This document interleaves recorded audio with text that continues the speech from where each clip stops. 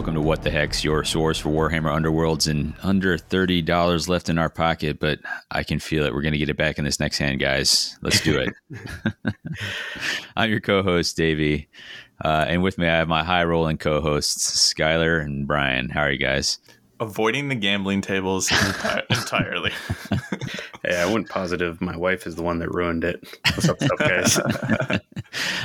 I might have dabbled a little bit. And in fact, I almost did because you guys were on the hunt for something, I think, Saturday night. But my wife had a number of times said, and I was like, I'm not gonna gamble while I'm at Las Vegas. And she's like, I know you are. Somebody's going to talk you into it.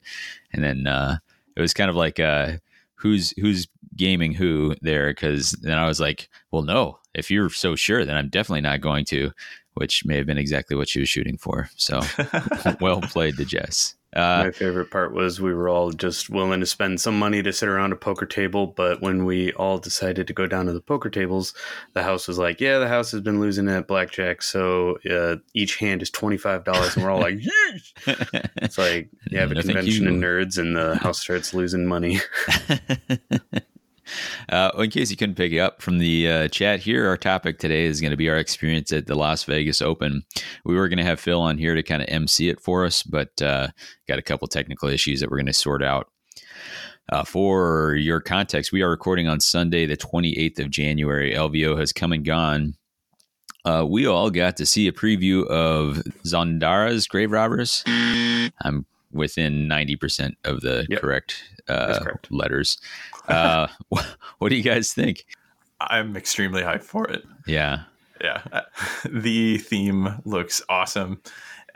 We have the love interest trying to figure out how to reshape her cursed love back to a form that isn't wolf-like, and there are like 3 projects that she keeps resurrecting and testing on.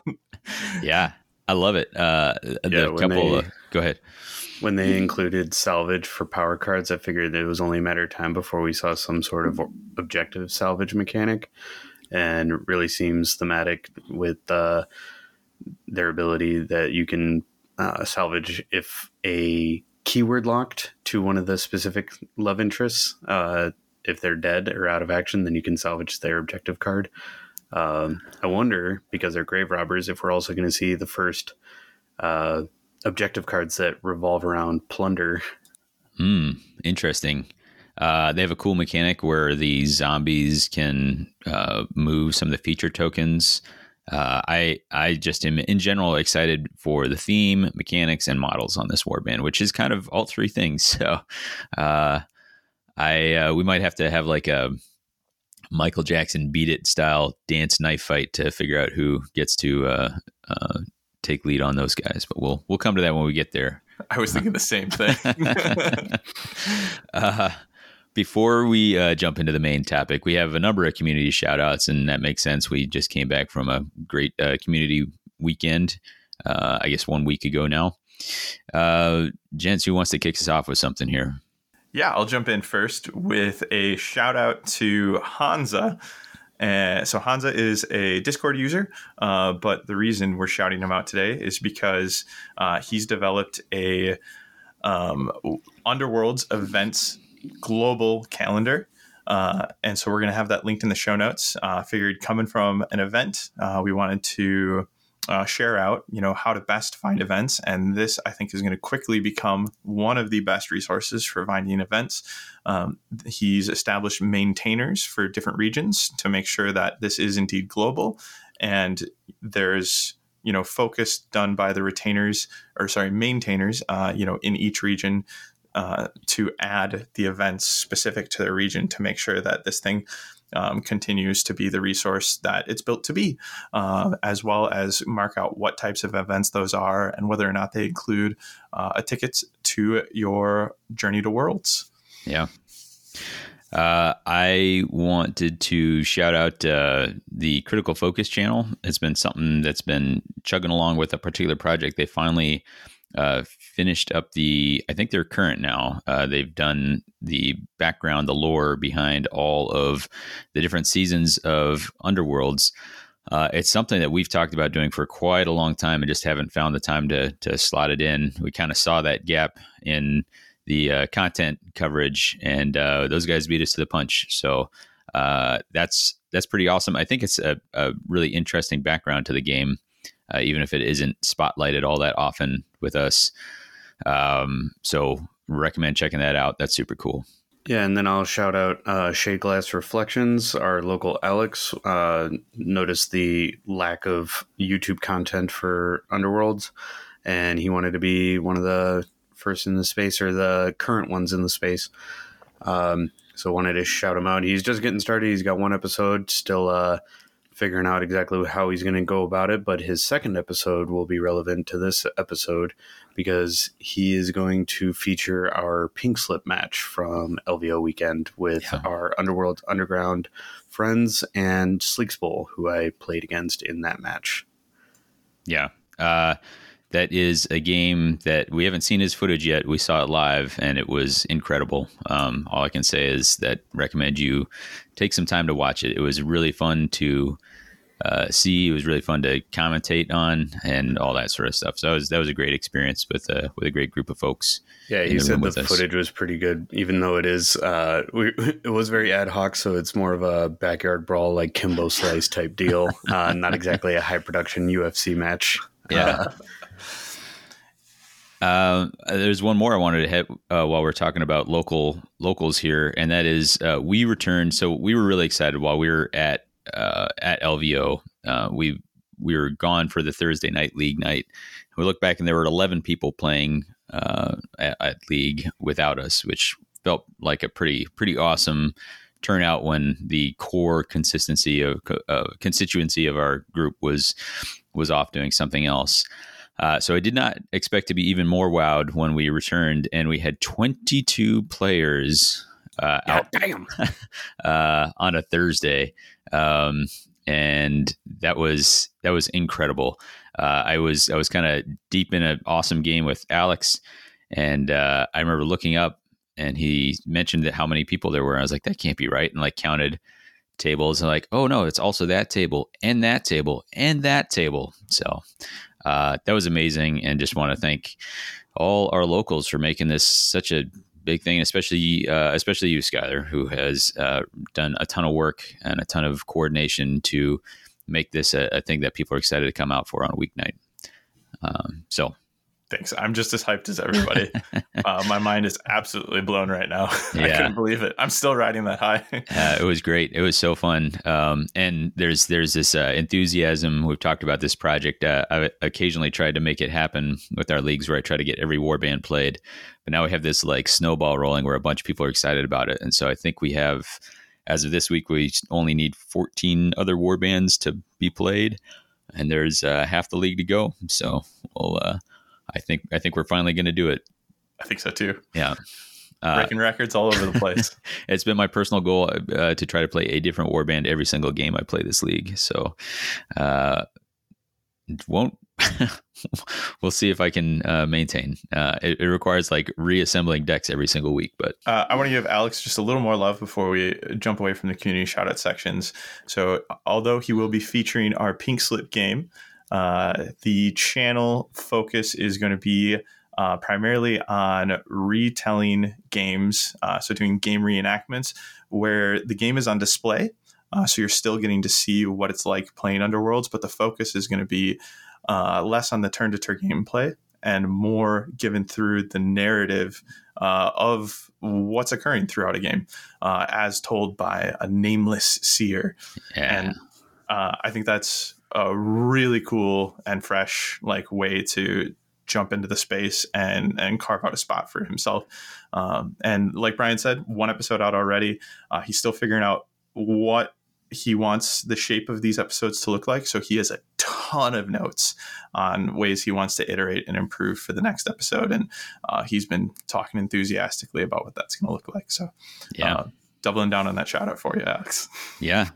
The last thing I want to say is that LVO coverage is just starting to come out. As of the recording of this episode, we don't yet have the expected content from Underworld's Underground. I know they've already recorded an episode. It's not yet released. and Path to Glory, I know, are working an episode, which by the time you hear this is likely going to be out, but not guaranteed. I don't know exactly what their schedule is going to be, but recommend you listen. We're all going to be kind of bringing our own perspectives there. And what is out right now is that Spent Glory Fish Mode's got his blog. If you prefer to read about it, he's got written about his experience, and that was as usual a nice crisp read, quality content there. All right, let's talk LVO. You guys ready?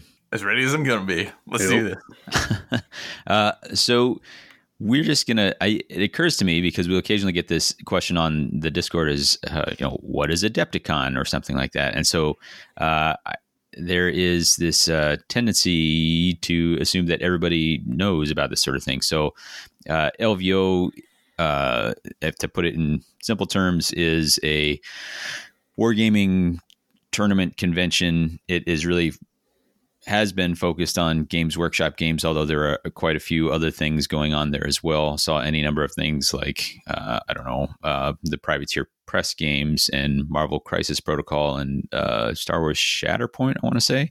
Yeah, Shatterpoint, Legion, Armada, all that. All that stuff's there. Our part of it really focuses in on the Grand Clash. And this was going to be a 2-day Friday and Saturday event. And it was, in our case, I think there were 25 down to 24 players, which was a significant uptick from last year. Somewhere about double or so of I should actually know who showed up last year. Was it 7 or 8 last year, actually? Yeah. Yeah. So that would be triple the attendance, which was encouraging. Still small when you compare it to something like the 40K things, but there are a lot of people who are coming out who are doing it. Their individual communities were growing, and it was really fun to see all kinds of new faces out there. So that was cool. That was and then we had a Rivals event on Sunday, which we'll also touch on. If you listen to our previous episode, it was the Deer Diary, where everyone did their pre LVO thoughts. I recorded an intro and then passed it to Phil to edit so that I wouldn't have like inside scoop on what my compatriots were doing. And so then I listened to it after the fact, and listeners, I kind of don't care if you didn't like it. I liked it a lot. I really enjoyed listening. Obviously I do care if you what you think of it, but I think you can expect some more of that. That was it was really fun to get some of the perspectives from Alex and Jazz and that. And I think what it came to is that they're coming at it from a different angle than us, and I really like to try and get some of those ways of playing out there. You know, the vast majority of players that play this game are not shooting to win a Grand Clash. They're playing in a more casual way, and it was really sweet to hear Jazz's excitement for it coming from kind of a different perspective than we do here. So, but if you listen to that, then you already know what we brought. And if you didn't, then we're going to run it down real quick for you. Skylar, can you let folks know what you brought? Absolutely. Head crackers, fort crackers. I believe that's how it's supposed to be said too. So I'm glad you're maintaining that. For those who might not know, the pairing of Fearsome Fortress with Head Crackers Mad Mob that I have fallen in love with and continue to plant a flag with. Yeah. Brian, what were you bringing? I brought the Thrice Full Discord and Seismic Shock. Thought that was a good, safe pairing for them. Mm-hmm. But Thrice Full Discord, basically, when they came out, just had that was set. Like I was running those. Yeah. I was also excited about them, but it felt too much for two of us to be doing it. So I kind of bopped around on some other things and ended up on Gore Chosen of Drum. And I had played through our last league, mostly doing them with Void Curse Thralls. And so when it came time to settle on something, I kind of panicked and went back to the thing that I was most familiar with, especially in the light of that recent errata. And I didn't know how different the meta was going to be. So I figured I might as well stick with what I knew. And that's what we were launching in there with. As a note, I've asked the other three members who did the pre-LVO diaries to record their post-event thoughts. And we'll be getting those out to you either as a standalone mini episode, or you may hear them as an addendum to this one, depending on when those come in. But you will get to hear about Jazz, Alex, and Bobby's experiences too. But it's us now. This was a 2-day event. On day one, we had 3 games, 3 matches, I should say. They're all best of 3. And then they would cut to the top 16 who would play on day 2. Some folks pointed out that a top 16 cut in a 24-person event is a pretty big cut, and I would agree. I think the tournament organizer, Chris, did an awesome job. He was really engaged, really upfront with how he was doing things, so no complaints there. And I think if he had to do again, he might make it a flexible cut. And then think of some sort of organized event on day 2 for the folks who don't make the top 8 or whatever you cut to. So that was going to be our day 1 on Friday. Was 3. Skylar, can you tell us a little bit about the faction breakdown? Yeah, so was delighted with the amount of variety we had at the event. So we actually had 17 unique warbands represented. The duplicates ended up being 3 Crimson Court at the most represented, along with Grisel's Arenae. I never know how to pronounce Grisel. Grisale. There, see, getting it wrong in all corners of the word. Or maybe it's like a Spanish double L, Grisella. Oh boy! All right. Well, 3 of them as well. Hot off of their buff from the errata, so super cool. Especially to see that representation of what I consider to be gambling aggro at a Vegas event. Fitting. And then next up in duplicates, 2 ofs. We had Gore Chosen of Drum, Draper's Wraith Creepers, and Thricefold Discord. And then to round out the rest, all unique entries. And that's Cogger's Ravagers, Grincrack's Luton Court, Canaan's Reapers, Starblood Stalkers, Elethane's Soul Raid, Ephlem's Pandemonium, Spikeclaw's Swarm, you, sir, or ma'am, legend. Iron Soul's Condemners, The Cunning Crew, Headcracker's Mad Mob, Domiton Storm Coven, only a one-off, and Hexbane's Hunters. Notably, only a one-off of the Pandemonium in there as well. Yeah. So that's awesome. Yeah, I think we're all pleasantly surprised with the variety there. That was pretty great. It was to the point where I was like surprised when I noticed like, oh, there's more than one of this warband, you know? Was there any absences or inclusions here that really surprised you? I'm always surprised to not see Aripas. Yeah. I was personally surprised to not see a Headsman's Curse. I almost brought them. And then I think I had actually, ironically, Jazz beat them with her Crimson Court. And I was like, I just don't quite have them figured out enough yet to bring them. So irony to follow later. But them, and then, yeah, I really would have expected to see some doubles of Hexbane, Domitan, or Pandemonium. I definitely expected more Hexbanes, but also GSP, but that was flavoring from Worlds, but maybe the Worlds performance, it seemed like there was a lot of teching to counter Domitans and Ephlems, and that didn't work at Worlds. Domitan still took it. Yeah. So I wonder if that, along with the nerfing to Domitans and Ephlems with the latest update, made those aggro counters not seem as necessary. So yeah, that could be. Yeah, I think with the shakeup to Storm Coven and Pandemonium, it probably did quite a bit to this landscape where, you know, it's only 3 weeks lead time. So I could even see pivots away from Pandemonium and Storm Coven, just given like, hey, I don't think I have enough time to like reload mentally, you know, how I want to pilot this warband after I've been so used to piloting them a different way. Right. That makes sense. I certainly didn't expect the heavy investment in Grisel's Arenae instead to pivot that aggro option. But yeah, I felt it. I mean, I like it. I think that's people being excited about the change. And I will say, having eventually played against them, just knowing that they might reduce damage by 1 really put a lot more pressure on, like, okay, I guess I need to make an attack that has 1 damage to spare.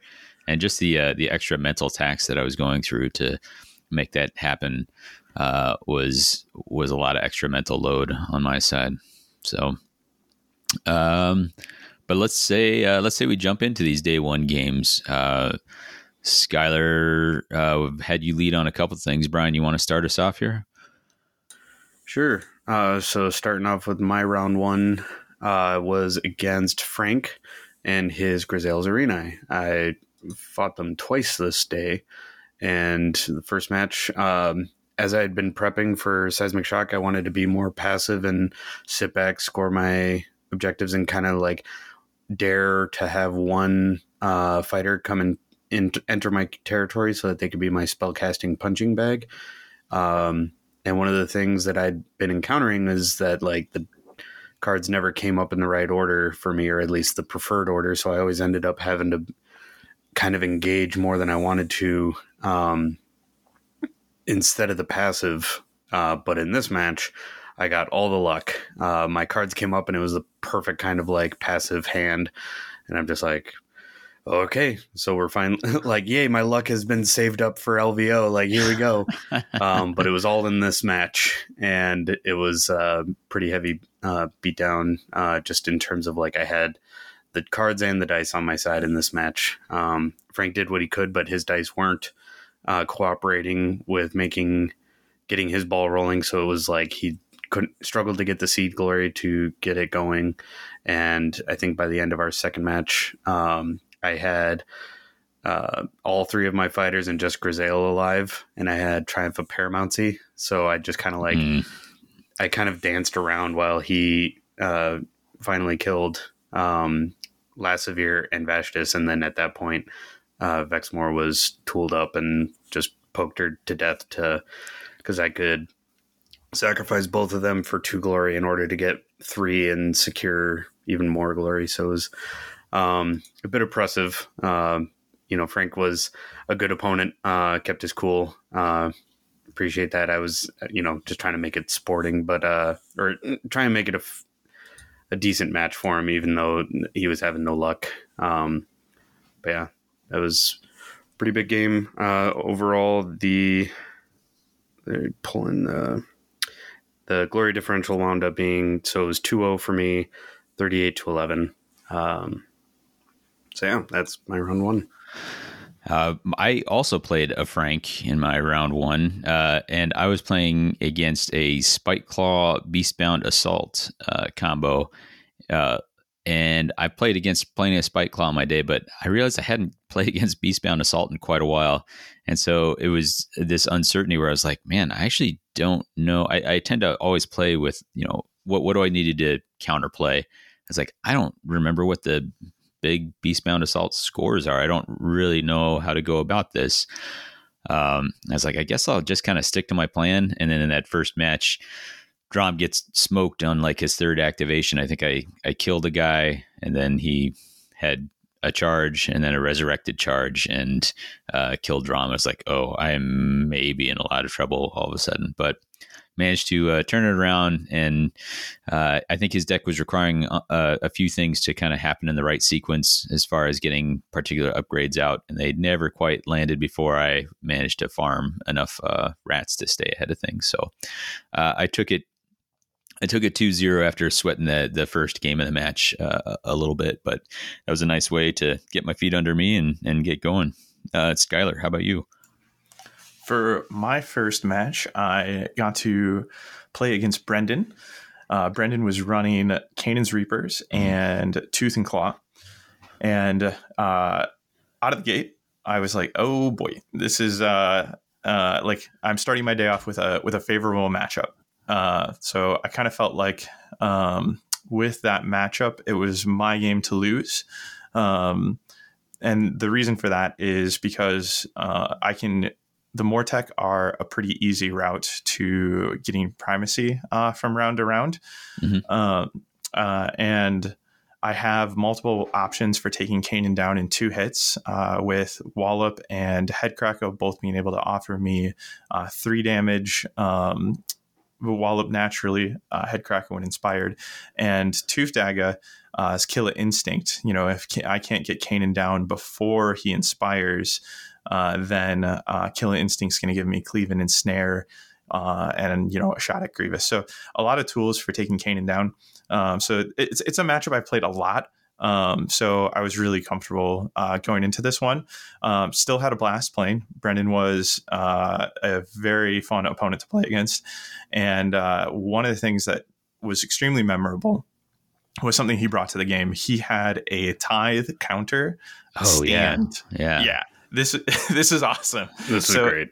Like it was about the size of a hex on the board, but then there's this pike sticking out of it, and anytime he would earn a tithe counter, he would slide a skull onto the pike.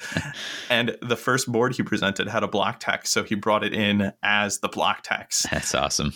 It was like that extra just chef's kiss touch to the warband that now, like, anytime I'm playing against somebody who enjoys Kanan's Reapers, I'm going to bring this up. It's going to be a story I tell, and I'm going to encourage them to make one because it's awesome. But yeah, so I ended up winning this in 2 games, and one of the things I was afraid of was Hurricane Force and his ability to potentially like push me out. So I was making sure that was something I kept in mind with every round of play. But that's how it went down. And Brendan, shout out to you. I was hoping to grab another game with you the next day, but didn't get a chance to. But thank you for running and getting me coffee during day 2. You hero, I needed it. Wow, what a nice guy. I got to play him at Rivals, and I thought he was super awesome. I really enjoyed meeting him. That was great. I think that accounts for all our game 1. So we were all with wins right out of the gate there. Brian, we'll go back around to you for game 2, match 2, I should say. It had to happen eventually, and Skylar and I pair off again. He dodged me at Nova. At Adepticons, we've both played each other at both of our latest Adepticons, and Skylar's been in my pocket. But Nova, we didn't play against each other, and today in LVO, it was Thricefold Seismic Shock versus the Fort Krakas. This is a matchup we've played multiple times. Trying to see who can out passive, and it's like, again, we always have very tight matches. Depends on the card order in my experience whether or not I can dictate the engagement, and so it's kind of a 50-50 toss-up. I think I still give the majority of the time to Skylar because I am so card order dependent with my big scoring end phases. And in this match, I did not get that ideal card draw. My first match took the most ideal luck. I was proud that I tried to make several pivots, but then the dice didn't support my actions. Ultimately, I'll let Skylar chime in before I give the final results. Yeah, so the game of chicken was real. We were constantly like, who is going to put themselves in a position that the other warband is going to be able to take advantage of. So much so that in one of our games, there was a center objective between us. Longboard both games, I believe, if I recall correctly, but definitely this one. And so there's this objective just over my territory into his, and we're like tiptoeing as to like who's going to grab it first, because like it's going to mean a world of hurt potentially for the person who then grabs it initially. And what that ended up allowing me to do was grab primacy off of holding 4, because I decided, you know what would be worth the risk here? Primacy. I've already pushed 2 fighters at the start of the game onto objectives, and spent one of my like stall turns moving onto a third, and then I was like, wait a minute. So that was a pretty memorable moment for me during the game. That's awesome. Yeah, so 2 matches, ultimately, both matches kind of played out very similarly in my mind, in the sense that it was not optimal card draw. I needed to engage some, and Skylar's surprisingly passive. Even with 4 Krekkas and an aggro warband like Head Krekkas, the ploys to get primacy can really just fuel him. And so I was forced to engage. He was able to take advantage of that. And some of my big scoring to maybe save me didn't come up until they were like bottom deck. I managed to keep it close, I felt, but it was still 0-2 in Skylar's favor. Glory differential here was 13-26. I don't think that shows enough how close those games were. Like, we were constantly reading each other's objectives and like knowing what was going to score if we couldn't get that drive back off or similar. It felt close for me because I had to fight so hard for every glory point. It was difficult, but it was a well-earned match. You are still to be determined whether or not you're in my pocket at Adepticon exclusively, but it is at least exclusively Adepticon at this point until we fight each other again in a couple months. Broken the con level of that. I'm out of the con level pocket. Yes, I'm not letting you out the Adepticon pocket. While you guys were duking it out, and I think you might have been sitting right next to me. I remember a lot of pocket talk happening. I ended up facing against Derek, aka Captain Murderer, bringing the one and only Ephilim to this event. And I knew notably he took last year's LVO with GSP. Yeah, so we all knew who he was. Yeah. He made sure knew who he was. He was. I knew this was going to be as tough a match as I could face on the weekend. That it was a challenging warband and a great player.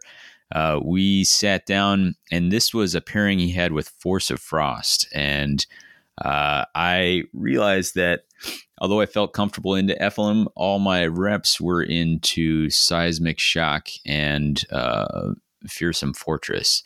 And so I think I made some key mistakes. I had some assumptions that he maybe had closing the circle, the hold 3 objectives. So I was thinking he was caring more about those, and I was worried about him having more passive than he actually ended up having. I lost the first game pretty heavily, to the extent that somewhere part of the way through the third round, I was wiped, and I just stopped. I just passed. I stopped showing any cards. I didn't want to give any information away. Glory differential actually mattered, but I didn't think that I had anything I could score anyway. So like I said, I stopped there. That first game, I just landed one hit throughout the game, which makes it sound worse than it is. Ephilim's defenses are just kind of absurd. If the Field of Change comes out, then they're almost all effectively on 3 dice because they're inevitably inspired 2 dice with a reroll. They can be real tough to hit. Well, especially with all the defensive upgrades they have in combination with Force of Frost as well. Frostworm Cloak, Armor of Ice, and all of Ephilim's own defenses. Yeah. If you stack those all on one fighter, that feels insurmountable. And then if you spread that around, you can get some even worse combinations. Yeah, what I found was that I could eventually whittle them down to just a couple of fighters, but then those 2 fighters would be extremely hard to shift. And Ephilim needs almost nothing alive, it feels like, to score shocking amounts of glory. And what was a huge problem for me was Spawn Maw, since I have 2 large fighters right out of the gate. So then there's somebody who's 2 dodge, move 5, 3 smash for 3 damage, which is really a pretty horrifying stat line to know is coming my way at some point. In the second game, I think I had the luck on my side and maybe played a little smarter and managed to pull that. It was a healthy win, but not as lopsided as that first one.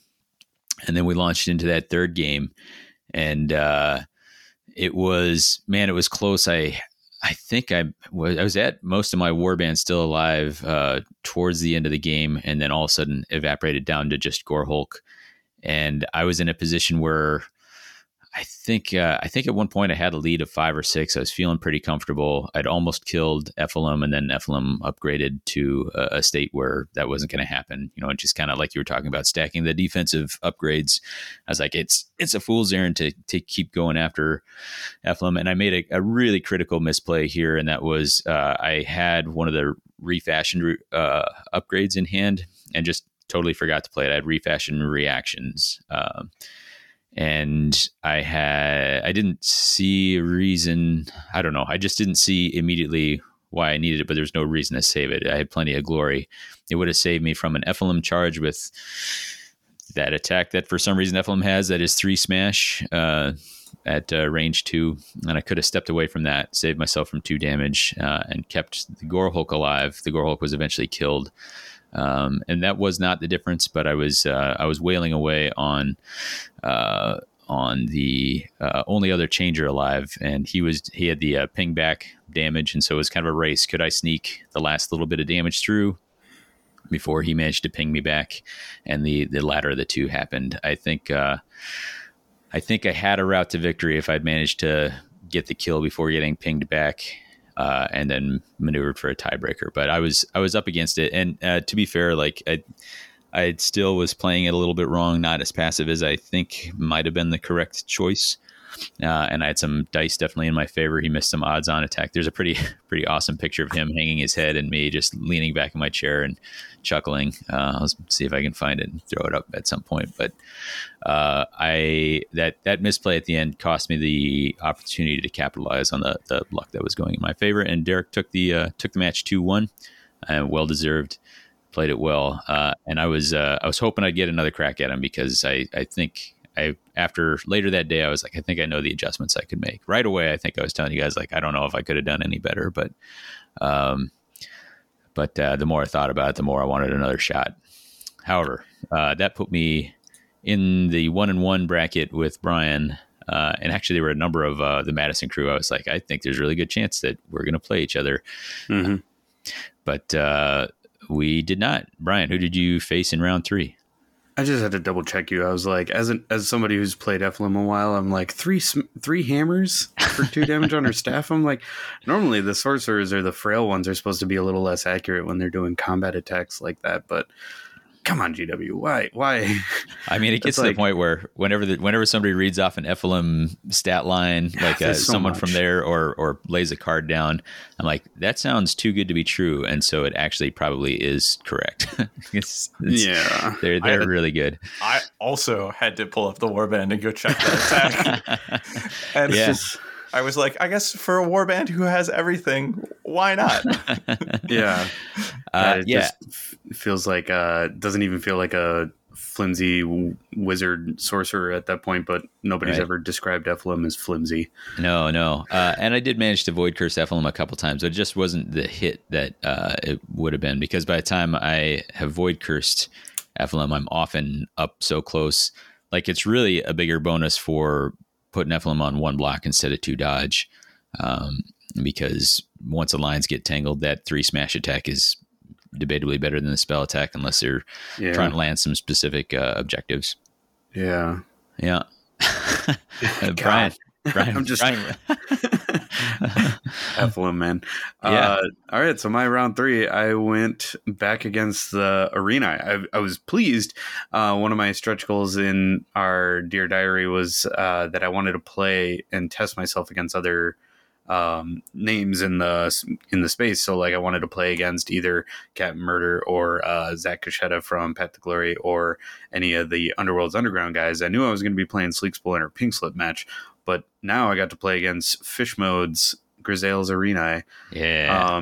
And if the first game I had all the luck, second game I had at least some of the card draw that I needed, and dice weren't there, everything abandoned me here. Oh my God, it was so brutal. Against Frank, I seemed to have a crit in almost every roll. But here against Fish Mode, I rolled so many successes, but he would roll dodges, and felt like he acrobatic at least like 3 or 4, which when I'm trying to get successful cast for my surges, get that Seed Glory rolling, oh, it was so brutal. And Grisel's, something I learned is I I really think that they're like a new Mollog, like spoiler warband. They're very dice dependent. It is very casino aggro. But boy, when they pop off, like Frank wasn't having any luck. Fish Mode had a really good luck. I was having bad luck. He was having decent, like he wasn't rolling super hot, but man, I could not get anything rolling. It was pretty disappointing because I felt like after 3 matches, I just wanted to play more games, really. Yeah. But Fish really took me out here. 2-0 or 0-2 for me. The glory differential was real bad. So 5-29 here. Oh no. It was savage. And that was like, he was all up in my grill because he's missile aggro. Yeah. Charging in. I had all the opportunities to try and get things rolling and nothing was cooking off. But I was gimping myself with that incorrect rules assumption on the damage reduction for spell casting. So I don't think it would have completely salvaged. Maybe it might have made it more respectable, but this pretty definitively took me out. We knew that there was a chance that somebody 1 and 2 was going to make it into the day 2. But spoiler alert, that was the end of your Grand Clash run there. And the start of my drinking. Yeah. And regarding that ruling, like we've seen that before, where something hangs out in the previous FAQ document that's been kind of like overruled by the entrance of a newer rule or even like a newer ruling, like in an FAQ entry. So I totally understand why at the event we were going with like an attack reduced to 0 was successful, because one of the things that led to the question was, well, do I get drive back still? Right. And it's like, well, how do you process that? Well, when you look through like the new rules, the way that an attack is worded, it's like if your dice indicated success, the attack is successful and you're getting access to that drive back. So that's the ruling that was ultimately run with for the course of the event, but not one that would be known to you if you didn't think to check in on it. No, I mean, I would 100% gone with the way you were doing it, Brian. So I think that comes to me then, though. So I am 1-1. I'm facing somebody else who is 1-1. And I know that I've gotten, a tough game out of the way, but I'm also like, if I want to make it to day 2, I probably have to win this. And the poll was the other Drom player. And I described it as the mirrorest mirror match of all time, because we were both running Drom and both running Void Curse Thralls, which meant that somewhere approaching half of our decks would score without like really doing anything at all. I was like, oh, you've got a Void Cursed. I'll score Surrendered Will. Oh, there's 4 people with Blood Tithe on the board. We each scored 2 glory. So the difference here was going to be figuring out where the cracks lay, where there was some daylight to maybe get some progress in there. I think I'd been sitting close enough to, or maybe that he'd gone to 3 games with Zach Cassetta. I'm not sure. And this is Aaron, right? Yeah, this is Aaron. I'm sorry if I didn't say it. So, Aaron is buds with some of that Underworld's underground crew. So, Tucson, I believe. But he had, for starters, really nicely painted warband. But I hadn't seen his deck, but I thought I'd overheard somebody talking about Reshaped Realm in his game. And I was like, because I knew Zach was running Hexbane's Hunters with Void Cursed. And so I was thinking, all right, Reshaped Realm, if that's in play, that is a huge leg up he's got on me. And it's really easy for us to all get Void Cursed if I'm not careful, because there's only 6 of us and 2 of them start that way. I didn't know if there was tipping point in play. I was worried about that. That was a surge that would be even more passive glory for him. But I decided that I would play as if he had Reshaped Realm, and I would refuse to Void Curse anybody else on my team, and really try to limit the deaths on both sides. See if I could score a lot without causing unnecessary death unless I was really going to benefit from it, because I wanted to keep the numbers up, because it's the smaller they went.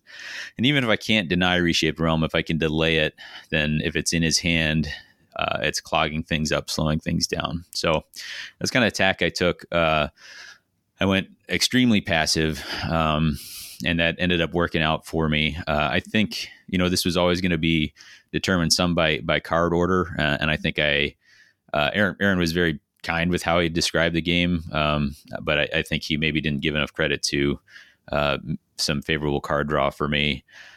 There was one really amazing moment I wanted to highlight, and unfortunately he came out on the bad end of this, but it was in game 2. I'd already won the first game, and I'm holding Grim Satisfaction, which is a 3 glory end phase, which can either score if you have a huge pile of wounds and blood tithe on one fighter, or if 4 fighters have wound counters.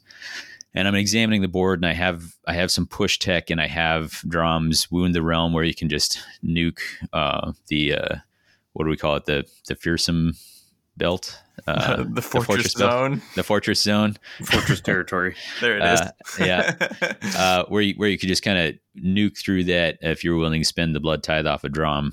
And I was like, I think I can actually make this happen, and if I can get 3 glory off of this, and I'm already a little bit in the lead, then I'm in a real good spot. And on top of that, it would be all his fighters getting tagged, maybe one of mine.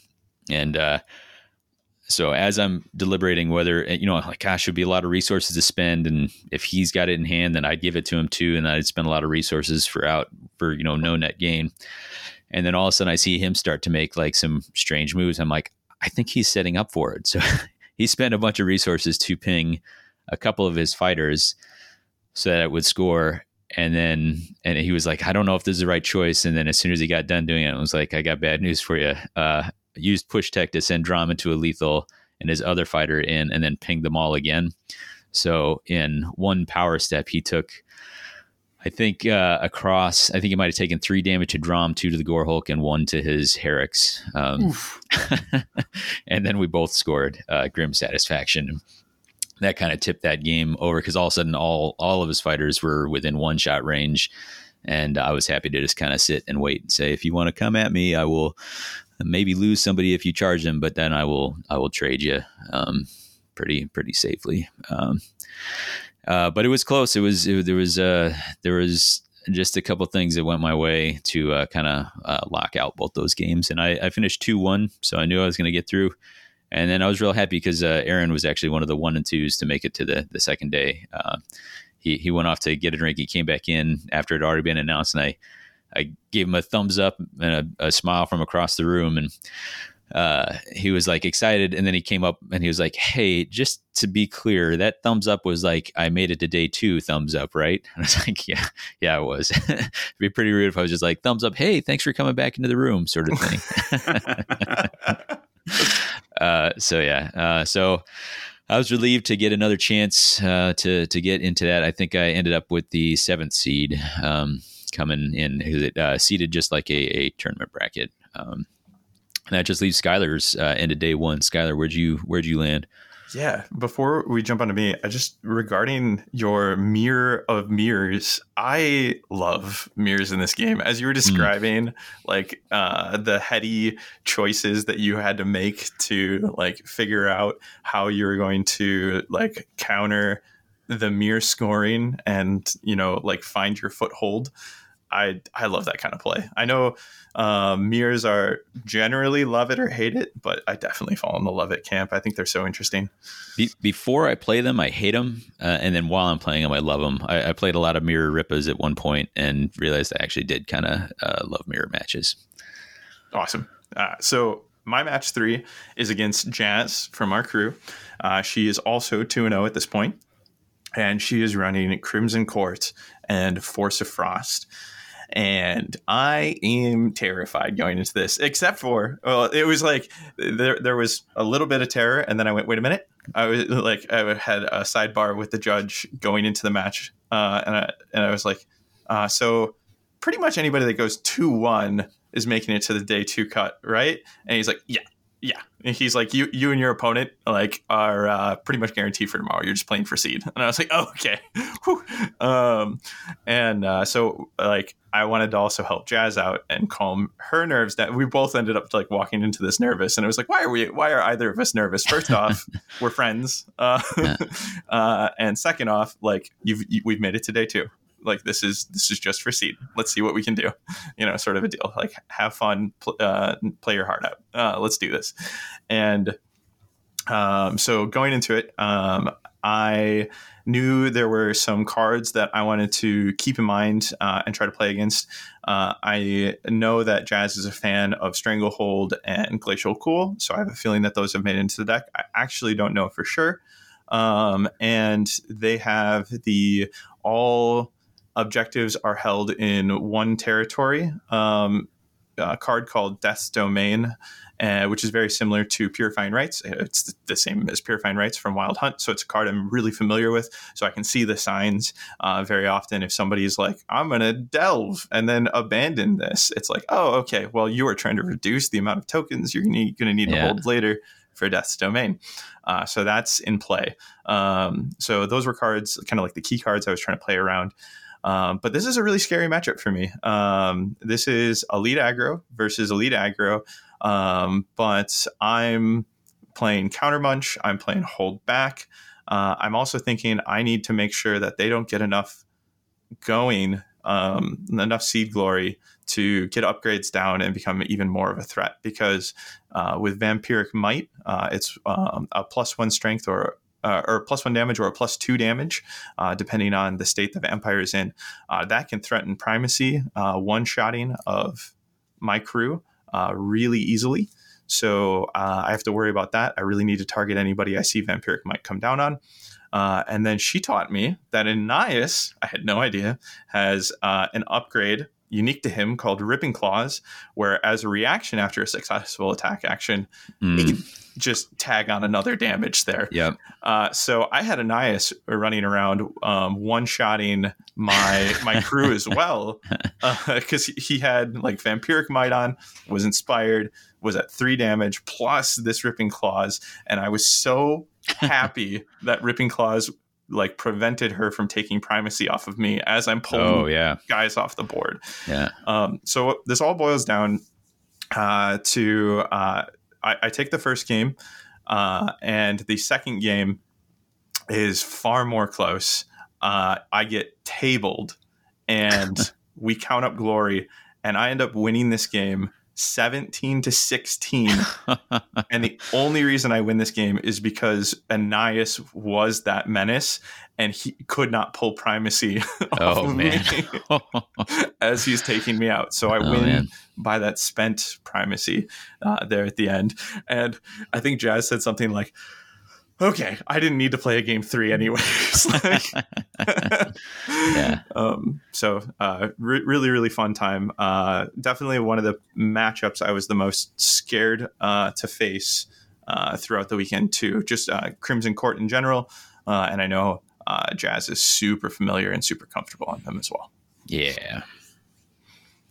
And that was our day 1. We had Skylar and I were... Skylar was 3-0, I was 2-1, and Brian was 1-2. And that meant that of our crew, of the 6 people competing, 5 of us made the cut for the top 16, which was pretty awesome. It meant, we made up almost a third of the top 16, which is pretty great. Somebody, just the numbers were somebody was probably going to fall, and unfortunately ended up being Brian. Rip. But Brian had to get ready for his Pink Slips game, which would be the next day, and we'll get to that once we're there. But instead, Brian had a night off and enjoyed it fully, I believe. Yeah, one of the bright sides is if you get knocked out of the tournament, you're in Vegas. Yep, and he definitely was. So we then went on to day 2, and then it's just me and Skylar reporting here. So I can jump in with my first, I think. Go for it. I was playing Bridget, also from Tucson, and Bridget was running Star Bloodstalkers with Daring Delvers. And this was a combination that I've experienced before with Phil. And so I was comfortable with the things that she was likely trying to do. It was, I ended up taking this, not to take the drama away, I ended up taking this 2-0. And in both games, we were either tied or I had some amount of a lead. But what I kept telling people afterwards is like, I've never been so uncomfortable while maintaining a lead before. Because Bridget, of all the players I played this weekend, she was the crispest, cleanest player. She almost never forgot any kind of reaction or anything like that. She knew exactly what she was doing, and nobody denied my scoring harder than Bridget had. I think it was we might have decided the first game on single digit scores like 9-6, and the second game was not much higher than that, because she would correctly identify like, okay, I didn't manage to knock out one of the big beefy Gorchos in the first round, and in both times I managed to snake Clack Trock. So a lot of her damage output was gone. And once she figured out that she wasn't going to get a kill, she did damage mitigation, avoidance, and then just wouldn't charge. And so she kept bricking cards in my hand. And I was throwing away cards that I would have previously thought were almost auto scores, which was incredible. So you got to take the warband you love. If Bridget was running something that we would, generally think of as top tier, man, I would expect her to podium. Like I was super impressed. Really scary. But I took that. And so then I was into the top 8. Skylar, how was your first round? Yeah, so those nerves about vampires got to reemerge immediately. In fact, we saw the pairings before the next day. So I went to bed going, I have to fight Crimson Court again. First thing in an elimination bracket. Okay. So when I got there, I got to meet Jesse and his wife or partner, I can't recall, but 80. So Jesse and 80 sat across from me. 80 got to hang out, observe our game, as well as be, I think she affectionately referred to herself as token caddy for the match. And absolutely pleasant couple. Jesse was saying, Brian, I remember, correct me if I'm wrong, that he had only played like Nemesis for like two times matches before this. in Nemesis prior. Yeah. So relatively new, and I wouldn't have known. Like if he hadn't mentioned that, I thought his plays were that of somebody who is far more familiar with the game. And one cool thing that 80 showed me as well is we were kind of geeking out about the paint job on Crimson Court, and she mentioned she's getting into painting as well, specifically Underworld's models. She might have a painting history beyond Underworld. So she showed me a Skaith where she had hand drawn the fur lines, and it looked so good. I know. She was like, "Oh, it took so long." I was like, "But the effect was worth it." Wow. Yeah. So jumping into the game. I had mentioned too, we were kind of both like trying to ease each other's nerves. He was worried that he was going to be an easy game. And I told him that I was super worried going into the Crimson Court, and, don't sell yourself short, sort of a deal. He was already delighted to be there for day 2. They actually had plans as if he wouldn't make it to day 2. So we sit down, we get into it. This is one of those like memory gaps. I know I took first game. I don't remember like how that kind of all played out. The game that sticks into memory for me is game 2, because we are playing pretty slow. So we're actually going to end up with a uncomfortable bump up against time if we're going to need to go to a game 3. And I cannot find a lead. I don't score glory in the first round. So I'm scoring, I think I get one end phase that gets me finally my seed glory.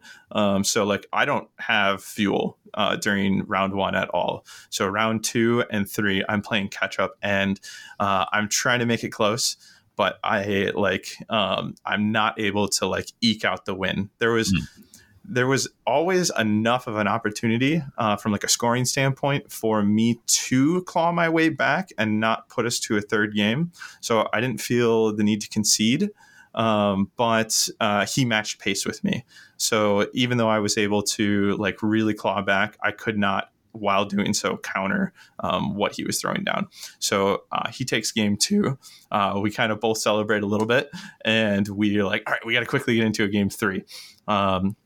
But unfortunately, game 3 is determined by a dice down, and that game goes to me at that time. We were just both excited to have had these games together.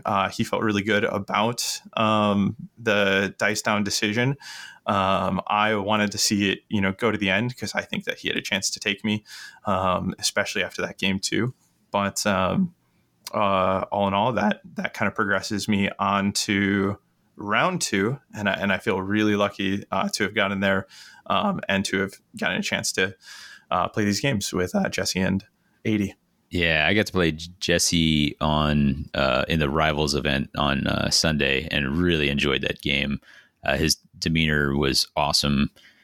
Like you said, played like somebody had been playing a lot longer than he had, and he was so like something would go against him, and he would just have this take, instead of throwing up his hand, he's just like, oh, it's interesting, like, oh, okay, like it was, everything just seemed like it was like a interesting puzzle to him, and I really enjoyed playing against him. It was awesome. So I'm glad that was a good match for you guys. Well, yeah, our next one. So yeah.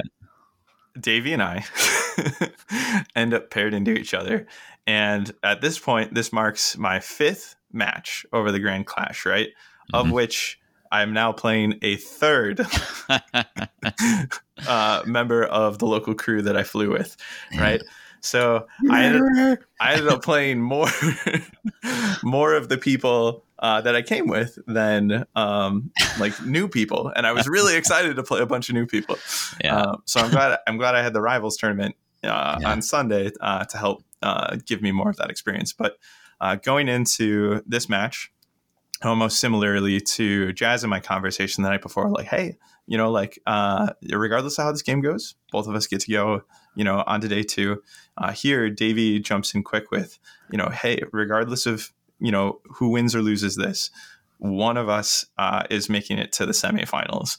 And like, that's an awesome perspective to go into the game with. And is really in tune with our team spirit across the whole event. And frankly, this was one of the most nerve relaxed. I wasn't sitting back relaxed, like holistically, but nerve relaxed games. It felt really comfortable. It was still really heady. And like, I think that we both played so well. But before I digress, any further, Davey, how about you going into this?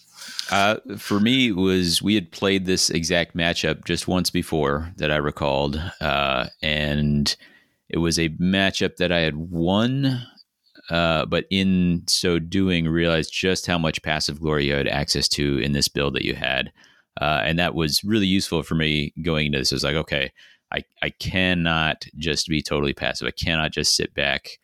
I have to make sure that I'm scoring something, that I have some plans to disrupt or plans to improve board state while scoring what passive I can. Because if I totally disengage, I think Skylar just kind of keeps ahead and gets too powered up, and he's too hard to catch. I knew that at this point there were no easy matches available, and I was it was that mindset where I was like, I feel uncomfortable with my odds in this, but I know it is winnable, and I think I have a sense of what I need to try to do. But yeah, same. I would agree. It was we were actually speaking out loud a lot about like like, I think you have this, and so I'm trying to deny this. Like it wasn't a training game, but at times it felt almost like a training game where the thing we do, and maybe it's just habit at this point, where we'll talk out loud about what we're trying to deny or what we are suspecting and all that sort of thing. That was really fun. It was really fun when we would make moves. The other person very commonly would say like, "Oh, you're doing that because of this," and then like, "Oh, good move." Like just knowing what it added up to in the long run. Yeah. And because we had a good sense of what the other was trying to do, there was this, we would have like a plan and a backup plan and a backup plan. Like you trying to score stockpile, I think, and I trying to deny it. I was like, I got this and this and this to try and deny it. And you're like, and I've got these 4 things to try to make it happen, or, whatever. And so it became, and this will happen sometimes. It became less about, for me, like, I guess maybe I will not be able to deny stockpile, but I can force heavy expenditure of resources to make him do it. And that's going to have to be the win in this interaction rather than actually denying the objective.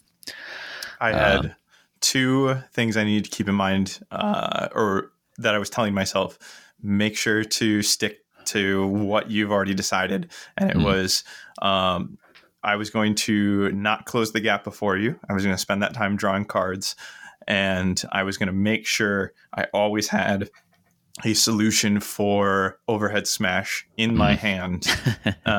And both of those things I stuck to. I think it was our first game that started with you made me go first, and I drew a card, you drew a card, I drew a card, you drew a card. And I was like, all right, well, I've only got 2 activations left in the round. I have to like work on my setup a little bit for scoring. And you still took that first game from me. Yep. And then with overhead smash, I think that was some of my most memorable plays. Was in both cases I was able to use redeploy creatively to get out of dodge. Yeah. It was pretty awesome, and there were a couple turning points that we discussed a few times, and it was one of these things was like, this decision is kind of deciding the game, and even after it had happened, you're like, it's not clear if this was the wrong or right decision. Like it was playing the odds sort of thing. In the second game you had, I didn't even see it coming. You'd put Mason's Great Hammer on Daco, who had Void Cursed. So Daco did not have an attack until he picked up a hammer. And then all of a sudden because you gave him +1 dice, he was flying in on the Gore Hulk, who only had 3 health left. And all he was looking for was 1 crit.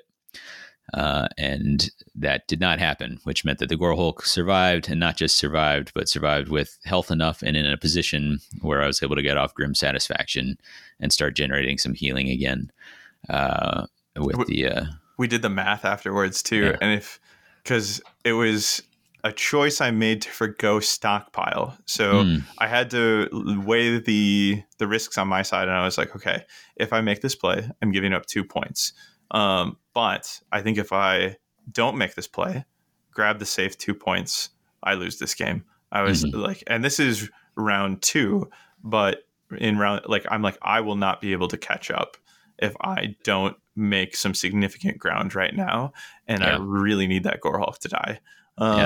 And afterwards we're like, that was an 8-point swing. If that attack goes through, that's 8 points in my favor, like from what I'm denying from you and what I'm securing for myself. But I did end up taking that match 2-0. He does. And and for me, when I realized that I'd lost, I do concede game 2 once I realized that I cannot outscore him at this point. So once the math clicks into my brain and I'm like, oh, no, I've lost this one. I get this big smile on my face and look up at him and say, congrats. And I put my hand forward for a handshake, which you refused. Because you got up and gave me a big hug. And then at the same time, what happening behind us is we're about to go on lunch break. We learned that Jazz had made it into the semis as well. Dun, dun, dun. Yeah. And as I was walking, I didn't know exactly what the matchup would be. Or I guess I did. But I remember I literally got like a lump in my throat when I figured out that Jazz had gotten into the semis. It was such an awesome story for her. And such a tribute to like her. She's been playing this a long time, and she is playing a warband she loves and is comfortable with, and that goes a long way. And so that meant that I was going to play Jazz in the semis, and then Derek was over in the other semi, and he was playing. Was he playing Jonas? I think he's playing Jonas. Yeah. So round one, there was actually a couple really interesting upsets. I know round one, Alex had to. Maybe I'll be stealing a little bit from his diary contribution, but. Round one, Alex went up against Derek, and I think he took the first game, and so we were all like, "Oh," because Derek had been undefeated at this point, and it was like if Kagura can just run in and smash on Ephraim, and it would be a massive upset.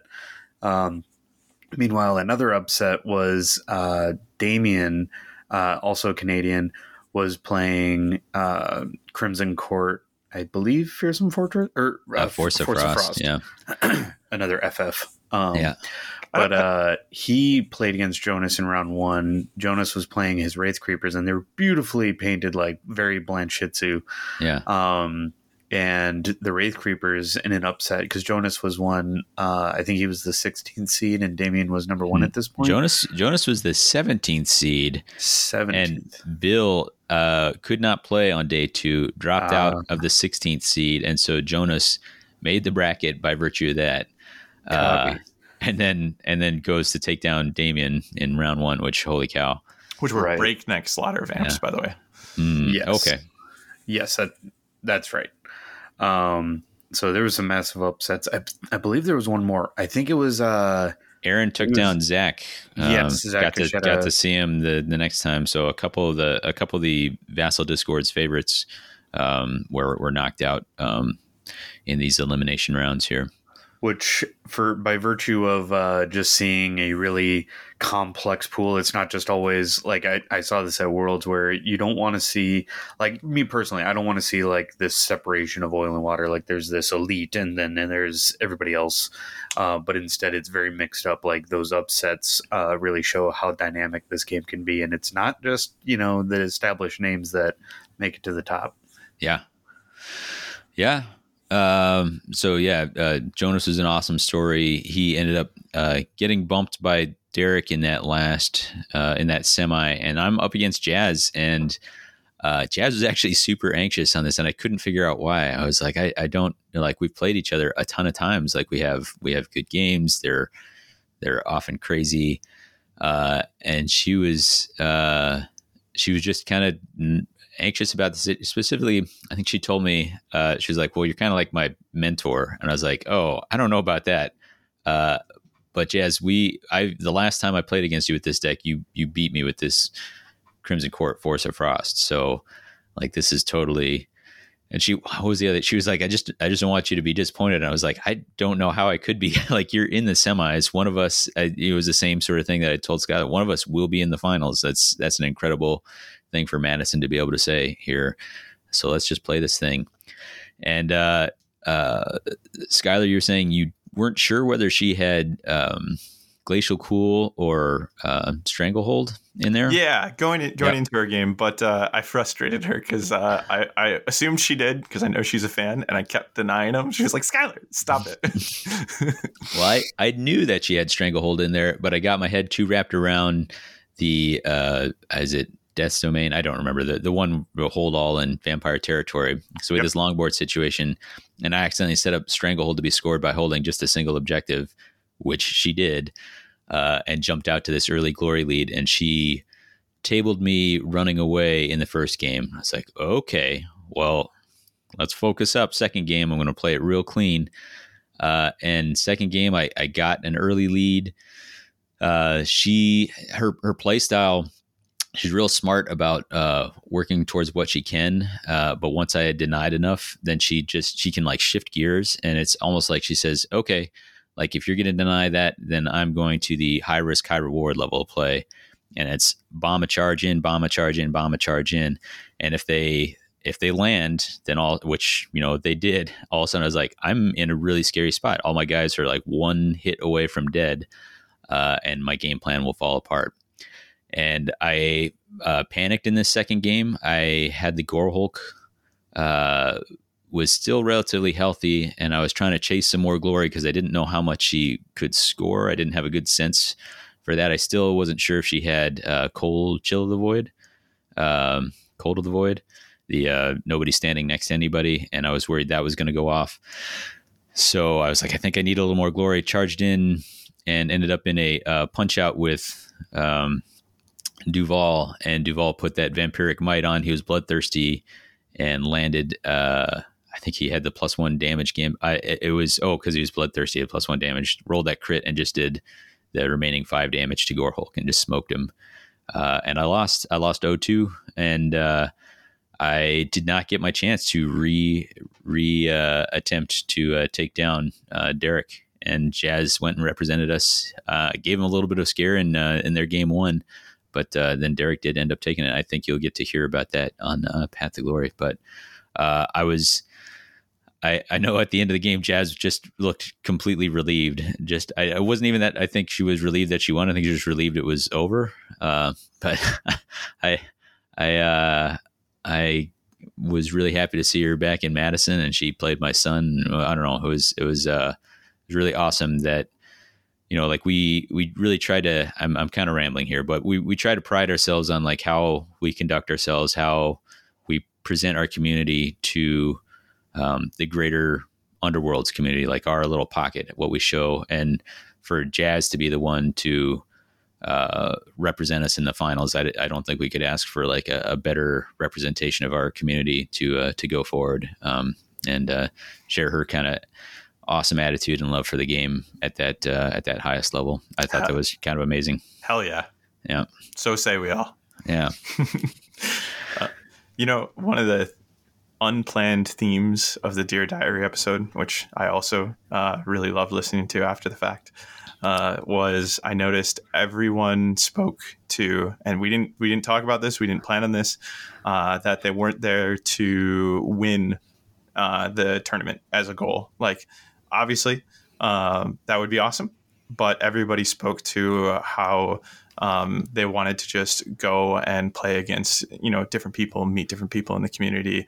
Yeah. And I couldn't be more proud to be a part of that crew. Yeah.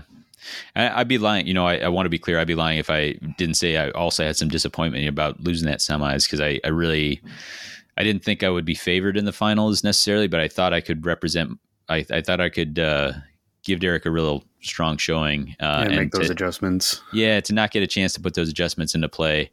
And it wasn't even on my radar, like being in the finals or maybe winning the finals, until all of a sudden it was really close, and to have it like surface and then get shattered was just kind of like a little bit of whiplash. So I was really happy for our community and like a little disappointed for myself, but I wanted to test my deck against Derek's Ephelum so badly. Oh, yeah. That was what I was thinking, not to wander too much, but when you and I were playing, I was like, I absolutely want to beat Skylar here because I want to keep advancing. I think Skylar's got a better chance against Derek than I do. Like I think his build has a better chance in that matchup. And so that will be my silver lining in this game, is if Skylar advances, not only will we send another Madison person to these semis, but I think we send a deck that's got a better chance of pulling that win. But I'm really glad I didn't have to go fight Jazz a second time. Well, so after that, it was a long day because it was 4 rounds by the time you include the final. And then we got to go up mm-hmm. And play the Pink Slips match, which will be on, as we said, be on Alex's channel. We had Derek up there, we had Aaron up there, we had the Underworld's Underground crew up there, and man, the environment in that room, like kind of the excitement, the joy, I don't know, it was awesome. I think I remember it was a match for the ages. with just some spectacular sportsmanship from Mike. Great commentary from Thomas and Fish. I was feeling a little. They were like, I was like, man, these guys should actually do this. I'm gonna maybe step to the side and let them take the lion's share because they're doing an awesome job of this. But I remember, I think I turned to somebody at some point. I was like, man, I would lose every game in an event if it meant that I got to like be in a room with this kind of energy. Like, this is really awesome. It was just a super fun time. And for all the hype that we put into it going in, it lived up to it somehow. It felt impossible that it would, but it did. Yeah, the energy was absolutely electric. I got a little victory right out the gate when I revealed to Sleeks Bowl what I was putting on offer. I put my Dread Pageant up with all the bells and whistles, their Golden Demon card, promo cards, tokens, everything. Yeah. And he brought what he was known for, his Iron Claw, Iron Souls Condemned with Tooth and Claw. Yeah. Yeah, I don't want to spoil anything, but it was nail biter. It was not a shutout. I don't know how I kept my cool, but I was internally screaming and crying. We were talking to each other. We could see hands shaking on both sides. It was just like adrenaline flowing. It was such an awesome thing. So yeah, I tried to join in on the commentary, but was doing so much tech troubleshooting while doing so. Yeah. I just kept pausing and like really relying on other mic fish mode at the time. Yeah. So thanks for picking up my slack there. Yeah. Luckily, I think Alex was reviewing the footage. It looks like we got it all. So despite the technical difficulties, we should still have the entire sequence. Yeah. Cool. Yeah. I'm still jonesing from that. Is great. If we were able to capture half of the energy in the room, I'm telling you, the video is going to be more than worth the watch. Yeah, it was when it was done. Also, Underworld's Underground was like, "Hey, we got to make this a regular thing." I'm like, I don't know how we can. Like, this feels impossible to follow up, but it may be a regular thing. We'll be in consultation with them. We're trying to decide, is it a convention thing or is it specifically a LVO thing? There was talk going into this of possibly doing like a team event. So maybe LVO is the Pink Slips event, and then somewhere else it's a 3-on-3 team, matchup or something like that. So lots of possibilities there. We'll look into it. But given everybody's different lifestyles and how frequently we can make conventions, I feel like it should be at least a convention thing. But I don't want to. We're still ironing out the details. We don't exactly want everybody saying like, "I want a pink slip challenge you." I feel like that's a lot of pressure. Yeah. But I wanted to start this off with a bang and make it a memorable thing. I think everybody in that hotel room is going to talk about it. Yeah, and maybe everybody in the adjoining hotel rooms, because we were very, very loud. So. Well, all right. That was the Clash. I do want to touch on the Rivals event just because it was cool. I know.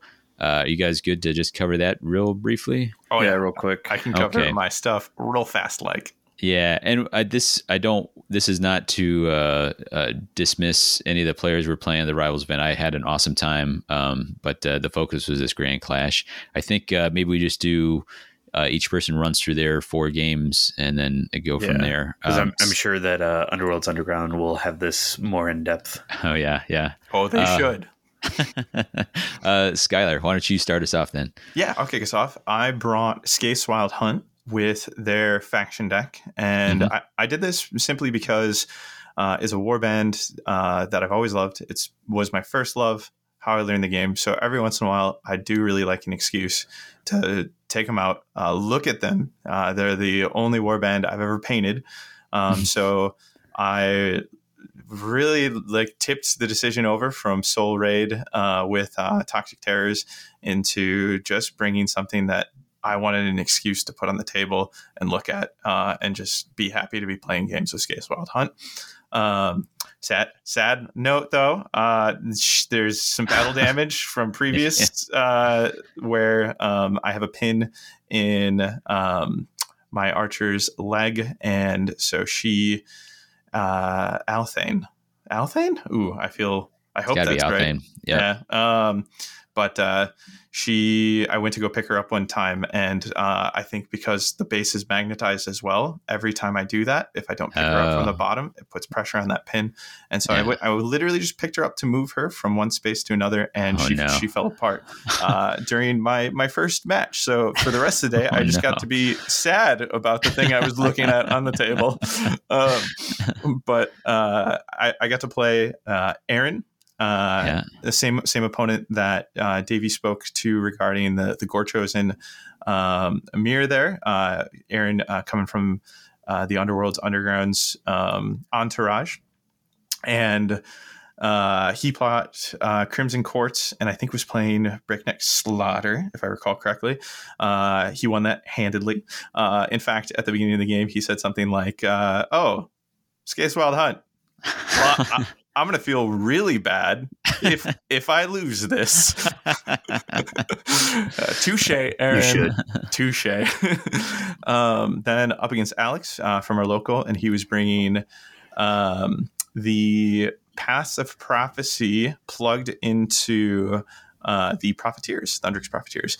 And this is something that kind of came out of nowhere for us locally. It was a huge surprise when he plugged this in and just started consistently scoring double digits with it.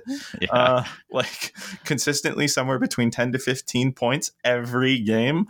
And we're like, whoa, what is this? My favorite anecdote is I asked him, like, why are you, you seem to be enjoying this even when you're losing. He's just like, yeah, I really hate Caradron and Age of Sigmar because they shoot me.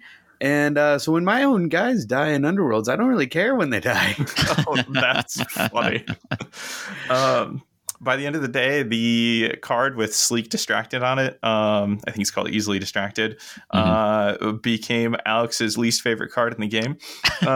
It's pretty rough. It's so bad. I'll push one. You push anybody else too. I hope this doesn't hurt.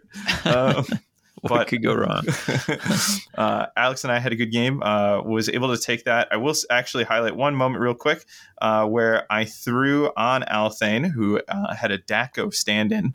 I was like, I'm just going to grab another archer and put them on the table so it's not just a leg. I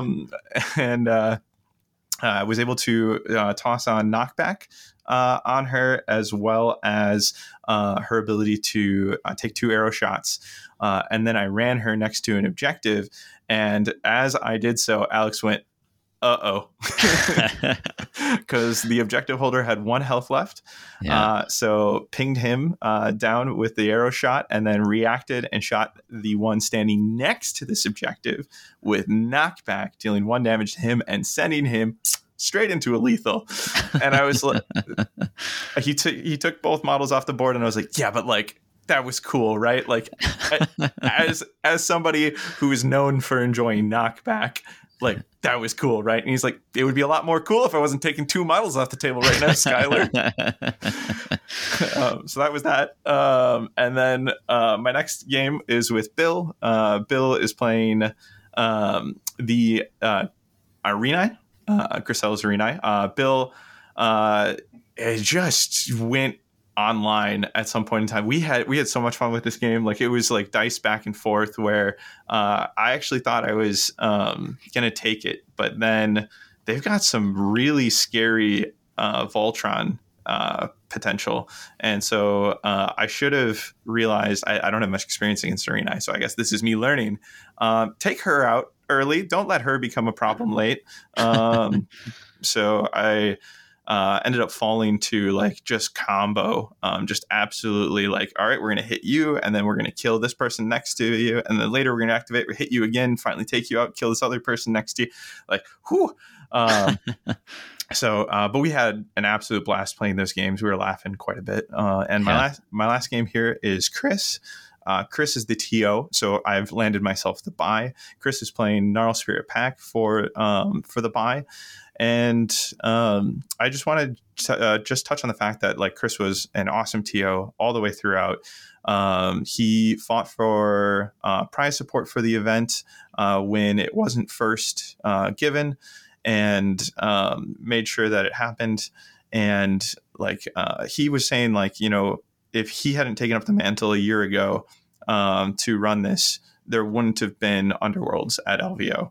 There was no other volunteer doing it. When he had asked, what is this, like play support documentation for Underworlds at LVO, internally, with Frontline Gaming, they were like, what game system now?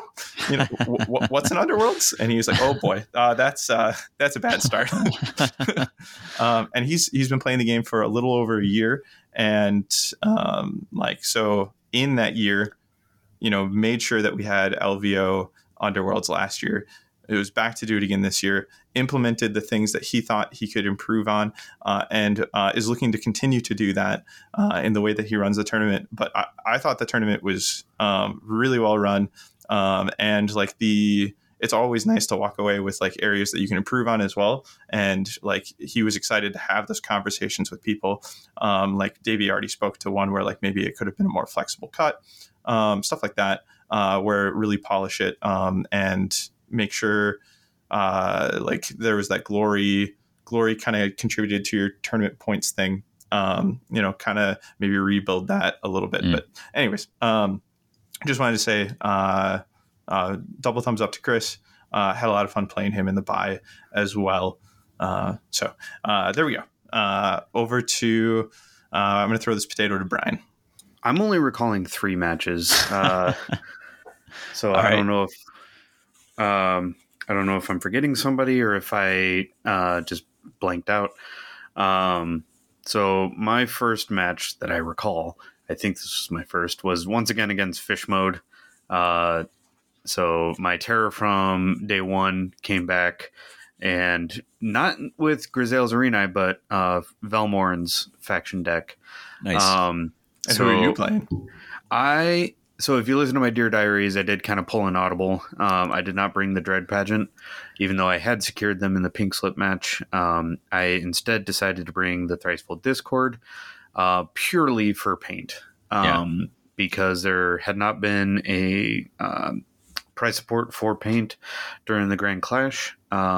So we did it on the Rivals event. There was actually more people in the Rivals event as well. So I brought the Thricefold. I went hard in the paint on them. Painted, went full, expanded my painting techniques for gems, and realized that there was 50 some gems on the Thricefold Discord, 30 some on Vexmore alone. So I just brought Thricefold with Breakneck Slaughter. I just went aggro instead of the passive that I had been doing. So for my round 1 against Fish, this was really memorable because I started off second activation with Devastating Charge with Vexmore, charging into enemy territory to take a stab at the king, and swing, hit, kill. 4 damage, kill Velmorn, second activation of round 1. Swing for the king, you better not miss, and Vexmore declared himself the new king. But that didn't work out. Because there was a couple critical errors, but also Jedrin did his father proud and managed to make up a lot of losses. I had a critical move decision in the end with Vashtis, my one remaining fighter. I didn't anticipate a double push and a range 2 attack action being put on Jedrin to suddenly threaten Vashtis, and Vashtis died, making my hand unscorable and his scorable. So he managed to win that one despite the king going early. Well, he came in with an intimidation buff, though. He's literally wearing a Burger King crown. A bit of that, which is the fantastic. the bling wasn't exactly distracting ostentation to me, but the Jedrin the Bastard came out of nowhere. I thought I put him in a corner, but he suddenly was a threat. Round 2 was against Damien. So again, I'm excited because I get to play against another person I've already played against, Fish, and he showed me twice that he's formidable. Damn you, Fish. But playing against Damien, Canadian, seen him at multiple events, seen you guys play him at the events, especially at Adepticon. So I finally got to play against him. He was running his Crimson Court with Breakneck Slaughter against my Thricefold Breakneck Slaughter. And we had a lot of the same cards in hand, but where the few cards where we differed were duds for me, his were wins. So we scored 2 of the same cards in the first round, but he also had Rapid Strike. So that kind of tipped things. I made a critical dumb error with a charge with Vexmore. So I was suddenly down to just head Vexmore, and instead of sitting and turreting, I tried to make him more defensive by getting into cover. But then that just meant that his 3 vampires could dance around me, and I would have to chase them down. That was really dumb on my part. So lost that one as well. I hope to give him a more sporting match in the future. But it's rivals, so I wasn't exactly sweating it. I'm here for paint. I hadn't practiced this much, just Breakneck faction deck Breakneck with Thricefold. So going into game 3, or at least the game that I think I only remember 3 because I think I just got knocked out early, was a bye against the TO Chris. He was playing his GSP. Really liked how he handled the buys, because you could either take a tie and not play the match and lose and earn a tie, or play the match and beat him and earn a win. So it's either you're tying the TO in the bye or you're earning a win. So I really liked how he handled that. Playing against GSP, I did finally remember to plunder. And this was consequential because he had his faction deck GSP, which cares about destroying objectives. So once he did that, I was like, oh yeah, and plundered. Jazz had also, so we brought some swag to share. We had stickers for What the Heck's Just Happened at LVO 24, carrying on from our Adepticon showing last year, had similar stickers made. And then this year, Jazz also, because we've all forgotten plunder so many times, even when it's beneficial to us, she made buttons that said, I remember to plunder. Yeah. And we were handing those out to our opponents who did remember to plunder. At least I was handing them out only if they plundered. And despite having a visible, tangible award for doing so and earning a button, so many of us would finish our match and go, I forgot to plunder. My time remembering was when I laid it down playing Bridget, the Starblood Stalkers player. And I said, I'm going to put this here. So if you remember, you can earn it. She's like, well, I don't think I'm going to do that. I'm probably not doing a lot of killing. And I'm frequently like in a spot where I'm not necessarily going to do that. And I, in our second game, I managed to kill, I think Wachi. And I started looking at my card, and she was like, do you want to plunder? And I look at the board. I'm like, yeah, I actually really do. That's really helpful. Thank you. And she's like, well, then I'll take this. Excellent way to earn it. Reminding your opponent. Yeah. It's like, God. It stings even more that you had to remind me. I plundered against Brian to score Dead Sneaky, and he threw a button at me. Yeah, I had remembered multiple times, like, okay, this would be really good to plunder, but if they're on a feature token, you can't. Yeah. If you're not adjacent, you can't, and so I think that's why we forget a lot. But you can if you're not adjacent. Yeah. Okay. Don't have to be adjacent. I feel like I've had this go back and forth. I can't remember if it used to be that way or not. But you can. Okay. Whatever. It's something. But so. Yeah, ended up playing against the GSP. Should have taken out Kira a little bit earlier. She went blender mode on me for a while, but I got lucky and managed to hold it out. I did win that 1-2-0. Only win for the day, but I think those are the 2 games that I had, or 3 games that I had. I don't remember a fourth. If I do, I'm sorry if I forgot. I just feel like I got knocked out because of my early 2 losses, and because of the single elimination, we actually didn't see a whole bunch of who was ranked 3rd, 4th, 5th, 6th kind of stuff. But sorry, I'm getting ahead of myself. Davey. Oh, yeah. I had originally wanted to bring Headsman's Curse as hey, I think they actually can really compete. And then I just decided I wanted to go full fun on this day. And so I took Eyes of the Nine, which I really like the conversions I've done on them. So let me show them off a little bit. Fun or torture? And well, obviously they don't have their in-faction deck. I can't take that because it's too small. So I took Malevolent Masks with them, ran all Malevolent Masks with the Eyes, and I had so much fun at the Rivals event. I was so glad I did it. I just running through real quick. I played Chris in round 1 with Drom, and I know Drom really well. I got to longboard him, which meant that I got to sneak the blue into his backfield, get some seed glory, and then just score fistfuls of glory once I got a couple masks out. And Chris was awesome. He was returning to the game, I want to say, and he's a veteran, so we got to talk some military stuff afterwards. It was good to kind of catch up. We had some common threads. That was really awesome. Game 2, I got to play Brendan, the Canaan's player. I also won the roll-off and longboarded him. And he said, hey, I'm really sorry. I have this strategy that I use. I want to try out if somebody longboards me. And I was like, no, you don't have to apologize. I longboarded you. Like, if it's beneficial to you to do anything in this situation, you should do it and punish me. Like, I'm the one who should be apologizing for this. I won that one on a 50-50. I surged into I had 2 objectives left to surge. One of the objectives would be dead and one of them would win it for me. Surged into the one that won it for me, which is awesome. In the 3rd game, I got to play Jesse, who did go on to play in the finals.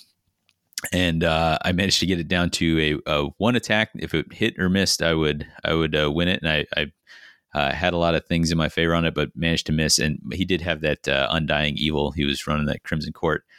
And that was an awesome game. I love that all these players, I will also say I won the roll-off and longboarded him here.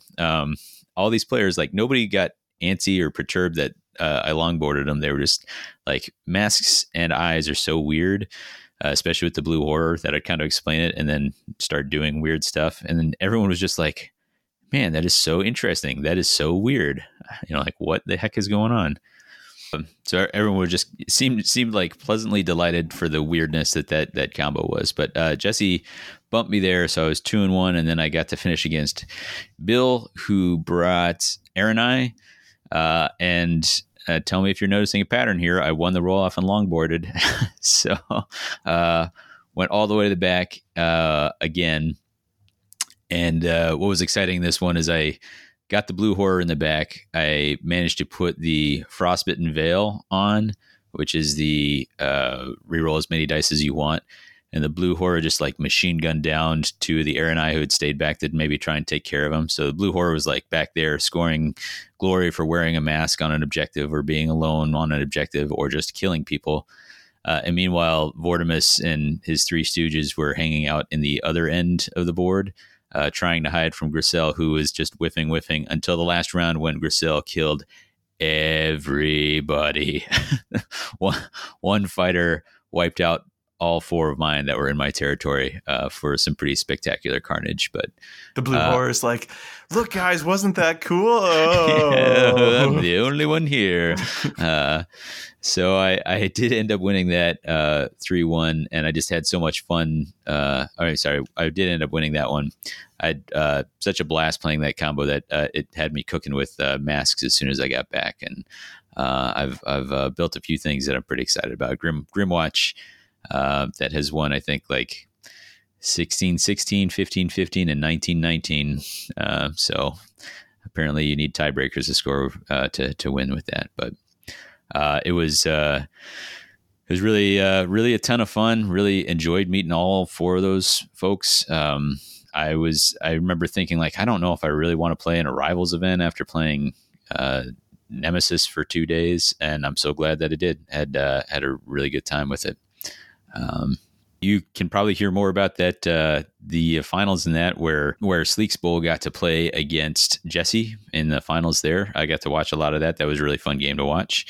And then that was it. That was kind of the end of the LVO experience. We're going to send it around the horn here for thoughts on overall things before we wrap up. We're kind of going to bring it to a close here real quick. Skylar, you have just anything overall that you really wanted to touch on. Yeah. So one of the things that has emerged as my favorite part of these like events is actually a little bit of the lead up. And so we'll travel together. We'll be excited. We'll be talking. And this might be, the day before we travel. This might be during travel. We've arrived very often. We're in the hotel room and we're going through this, but we will do last minute checks with each other on like group deck analysis. Like we'll sprawl our deck like on a table and talk through like, this is to help score this. And I have this card in here for this reason. These are the cards I feel really bad about. Does anybody have any suggestions here? Sort of a deal. And we'll do similar with boards where it's like, okay, like once we've got the deck locked in, then or maybe, that person wants to hold their deck knowledge, to themselves, which is totally fine.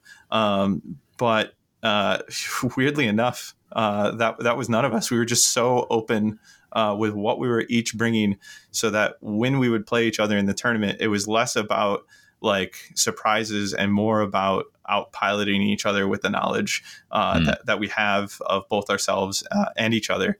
But it's all of that like pre-event last minute tuning, doing board drills and saying like, having multiple eyes on, hey, I think this board is bad for me for this reason. And then an opponent, somebody coming from the other perspective being like, well, actually, I think that's good for you because, here's how it's going to be bad for me as your opponent. I would hate to see that board across the table. Like, I think this would really do well for you. Or finding that last card where it's like, hey, like I think that there's, something better for this slot, and people rationing through it and going, you know what, actually, like this is the card that should be in that slot. And people to go, you're right, that's perfect. And then to hear like during the event, after the event, that card swap was perfect. Like like that saved me in this game. Like that was like so clutch. Like all of that like camaraderie that comes into traveling with a group and being able to do this level of last minute stuff together it emerges as some of my favorite moments of doing this. So I really wanted to highlight that. And for me, I kind of helped a little bit. I remember, especially with Bobby, discussing some of that. I did not put my deck and boards out to the group, and that was less about. It wasn't about trying to hide. I'd been playing that locally for long enough that you guys all knew what was in that anyway. For me, I've never been one like I could never cram for a test. Like it would just kind of stress me out. And so any last minute changes, I was like, I don't want to have to. I know what I've got in there. I just want to leave it be and feel comfortable. And my deck maybe had been refined for a little bit longer than some of the others, but I wish I had done that maybe a little earlier. So when we're still a couple weeks out, I. On my lead up, I'd had my wife had gotten pretty sick in the household, and the kids had a couple snow days. So a lot of my preparation days just kind of evaporated, and so I ended up, some of the things that I would have hoped to have practiced or tested against, I just didn't have the time, and I decided I'm not going to stress about it. I'm going to set that to the side. I'm not going to worry about it. I've got lots of reps with this. Anything that I haven't seen, I'm just going to adapt on the fly if I can. And so I went into the event feeling pretty calm. And if I had picked exactly the right thing, if I had picked Ephelum Force of Frost to practice against, maybe I've got a better chance there. But I was pretty happy with that as far as going in with the mindset. But you what we really highlighting was that team idea. And we went in, it was not a team event, but it felt like it at times, where we'd check in on how people are doing. And it just felt good when we'd, it was a bummer to knock each other out. We kind of recognized that at one point, like, hey, it's going to happen. We are going to knock each other out because we make up a significant portion of the field. Maybe 20% of it overall, or even more, 25% of it overall, something like that. And then going into day two, a quarter of it. So we we knew that was going to happen, but it felt great to be part of that. And then it felt great to like kind of expand that. There were people that we met, and I'd be super excited to see again. So it was a fun experience to be all part of that. Make that happen. Absolutely. One thing that was new to prep this time around that I like to impart to the listeners is we realized that because we're playing Nemesis, you have your Warband deck, you have your universal pairing, that an interesting test might be to take a moment where you play a game versus somebody else, rivals, and plug in your universal pairing to your Warband, just your universal pairing, as a test to see, is there anything you've been overlooking in there? A good way to like sift and see, are there any hidden gems that you haven't felt you've needed, but like, so you've gotten your Nemesis deck, to like 95% of the way there, and you're like pretty confident with it, but it's like, let's do one check real quick. Let's play one game where I just use my universal pairing and see if a card pops out. And it's like, that was so cool too, because either A, it'll give you the confidence that nope, there aren't any cards in here I feel I'm missing. Yeah. Or that one card might emerge. And for me, that's actually what led to my final swap. So I ended up swapping, like in my deck, for example, in Dear Diary, I mentioned I had only swapped to Great Stomp for take your positions. But last minute, I swapped out something more Gorka Morka, no, for Underground Fortress. And I really hated the other card. And I thought, hey, if I'm never scoring this card and it's only 1 point and there's a lot to set up, I'd rather take something that still requires a bit of setup, but would pay off a lot better.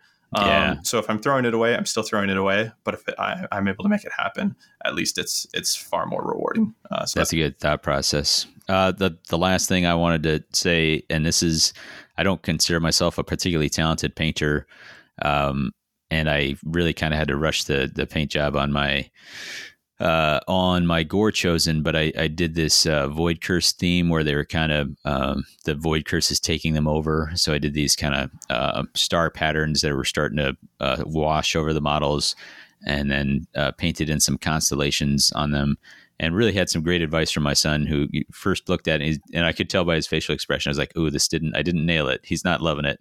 And he was like, "You really need some more color in there." And so I did some blue and purple washes, and it really made it pop. And I got a couple votes on the painting thing, and I was just really, given the quality of the paint that was out there, I was just really pleased that there were some folks who thought highly enough of what I'd done there.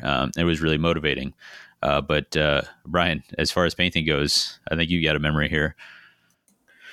Yeah, so like I said, I called an audible to go for painting in the Rivals event, brought the Thricefold Discord, and paid off.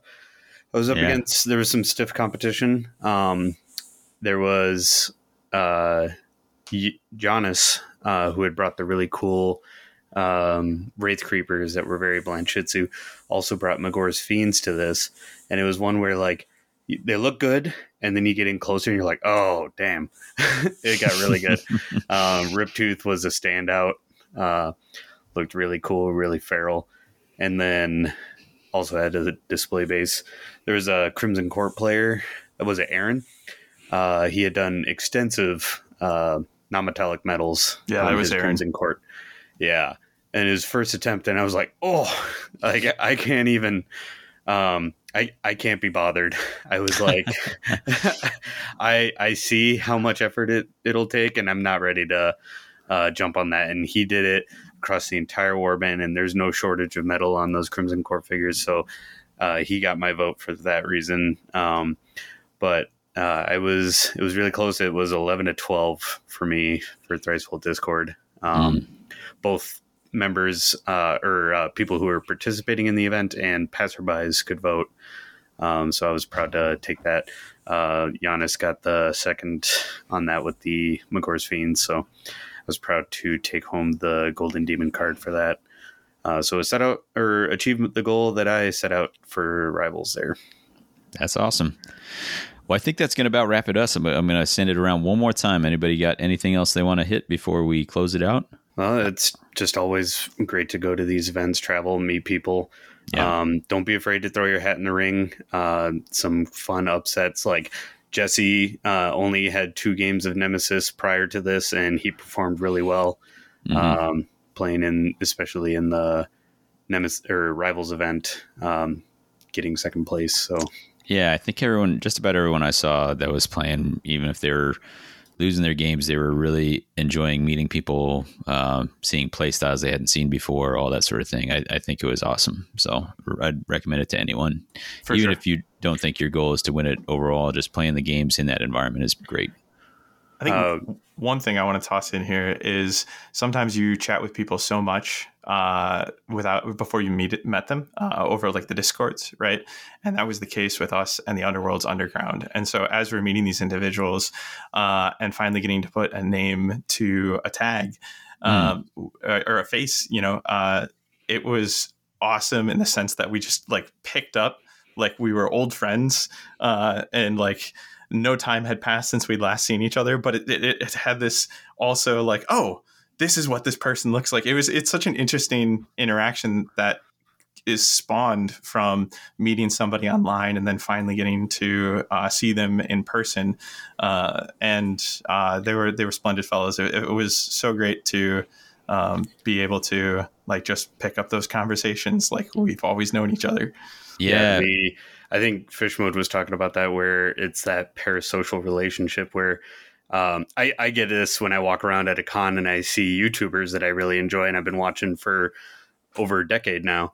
And I just get a giddy smile and look at them like, and I'm like, what am I doing? Like, they don't know who I am. And I'm sure they get that all the time, where it's just like, he's a fan. Like, it feels weird in the moment, but it's not something to shy away from. Being able to interact with people. Like I went up to Steven Box at Worlds and I was just like, I really appreciate what you do with Vanguard Tactics. And he just had this really heart melting look, just like, thank you. So it's really fun to interact with people. And it's even more fun when you interact with them and you realize, yep, we are friends. Like, this is great. So love the Underworld's Underground guys. Loved our moment at Nova with the Battle Mallet guys as well. Yeah. I mean, on that Thursday, I think you guys were all walking around on the strip, and I know Sleek's Bowl Mike was getting in, and so I was the only person around to try and meet him, and managed to meet up with him in line to get registered. And I was like, all right, that I know him online. That's all I know. And I think we probably walked around, chatted for like 3 hours before he was like too hungry and had to go get some food because you guys were struggling to get back. And it was kind of amazing, 3 hours could have been a really long, uncomfortable time, but instead it was awesome. Like we just kind of, like you said, picked up, like we're chatting with old friends. I was really, really enjoyed that. He looks so much less like Sleek than I thought he would. Less feathers, less beak. Yeah. It's all a lie, folks. All right. We do need to close it out here. If you want to get in touch with us, the best place is the Discord, and there is a link in the show notes here. You can also email us, whatthehexcast@gmail.com, or at WTHcast on Blue Sky, or the site formerly known as Twitter. All our content's on themortalrealms.com. Thanks to the Mortal Realms for having us on the network. We coming up, hopefully, gosh, I would love to talk grave robbers, but we're not sure when that's happening. So we'll be in the mix trying to figure out what's going on. You will be hearing. We have no clue what the universal deck that should be coming out around the same time. That's right. I wasn't even thinking about that. Okay, content surge coming up at some point, but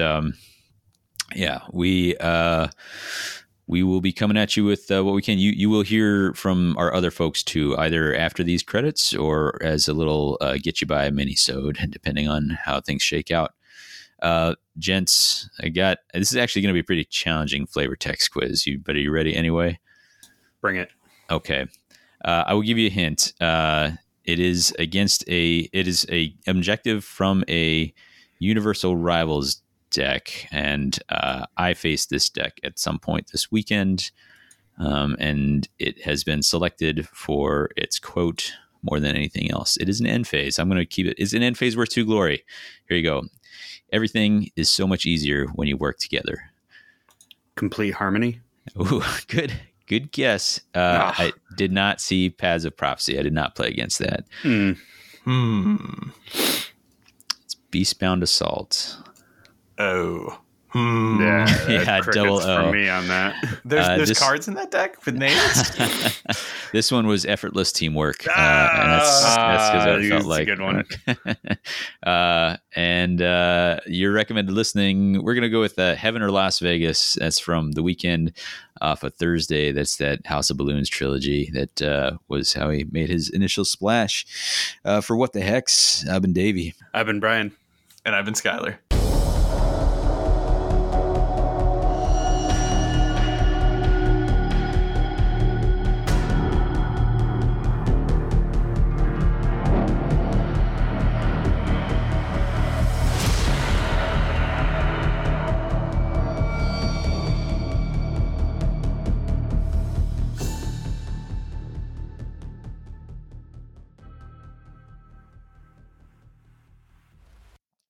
We all got to see a preview of the Gravediggers. Gravediggers?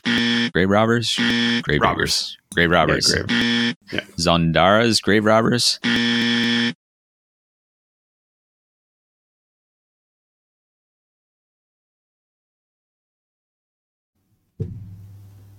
Hello everyone, Bobby here, back from LVO, with no gold but a cold. As a reminder for everyone, I took Draper's Wraith Creepers with Toxic Terrors to the Grand Clash, and for the Rivals event, I played Draper's Wraith Creepers with just the flat Toxic Terrors deck. One of the biggest things I underestimated heading into LVO was just how many Crimson Court players would be there.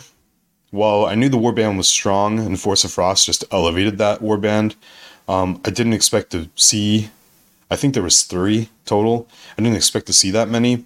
One of them, which actually was ran with Breakneck Slaughter, and then the other 2 with Force of Frost. I played a lot against Jazz locally here, and she runs that warband often, so I did have some practice going into it, but I did not expect to play versus the Crimson Court for 3 straight games in a row. One of the biggest things I think I learned about my deck and warband was probably just how much I relied on Draper.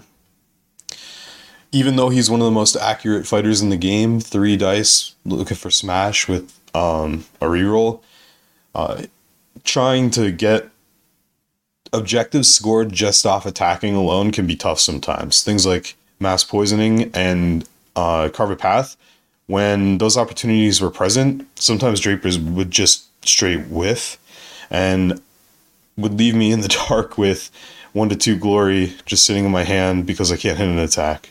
While I had practice and my practice went well with the combo, especially while he was inspired, it just didn't seem to go my way at LVO. Going into LVO, I had pretty high expectations of myself with a soft goal of day 2, which I achieved, and a more difficult goal of achieving top 4. That obviously I did not succeed in, finishing top 16, only losing out to second place, who was Jazz, my first game of the day. But it was no easy game. I think we finished, she beat me 2-0. It was tight. I think the glory differential at the end of those 2 games was like 4. It was very close in both games. But while I didn't achieve my hard goal of top 4, I did have a boatload of fun at LVO. One of my favorite opponents was Chandler, who was my first game of the Grand Clash. Chandler came in as a slightly new player to Soul Raid, which was a very difficult warband for someone who was slightly new to the game. After a couple of reminders of the Shoal token and kind of charged out rules when having the fish available, dunking him in a lethal, things like that, to try and give him a little bit of information on like how he could really use the fish to manipulate charge and all that. He came out the gate swinging game 2. He really opened my eyes at how quick some of these people at events can really learn when you're teaching. I think Skylar actually had a similar experience at Nova where he played a slightly new player who came out the gate swinging in the second game, and this was very similar to that moment. So if you're listening, Chandler, shout out to you, bud. Good games. Another favorite moment of mine was in the Rivals event, actually. Both Sleeks Bowl and I were 2-0 going up against each other. He was playing Zandai's Truth Seekers with just their straight Rival deck, while I played Drapers with just the straight Toxic Terrors deck.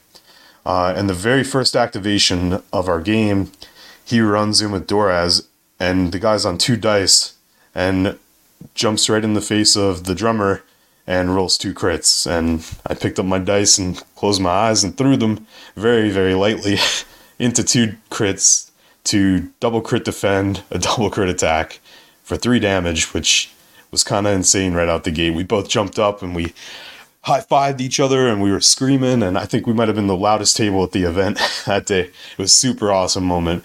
And while I was actually watching Trace and Jared play at Nova, they did pretty much the exact same thing in the middle of their game, and they did the same thing. They jumped up and they cheered for each other, so it was really reminiscent of that moment for me. But shout out to you, Sleeks Bowl. That was a fantastic game, and you're a really fun opponent. So what's next for me in Underworlds? Well, Adepticon is right around the corner, and I will absolutely be going to Adepticon. And then in the next month or so, I will be practicing a few different warbands, kind of, dabbling here, dabbling there, trying to find something that really fits my playstyle, something that is very flexy, allows me to hold objectives and be aggressive when I want, or be aggressive and hold objectives when I want, things like that. So I'm going to be juggling around a few warbands here and there to see what is competitive for Adepticon.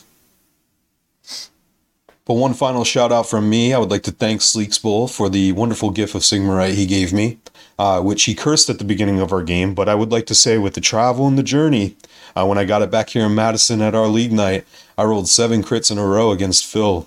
While he wasn't very happy about it, I was greatly pleased. So thank you for that, Sleeks Bowl.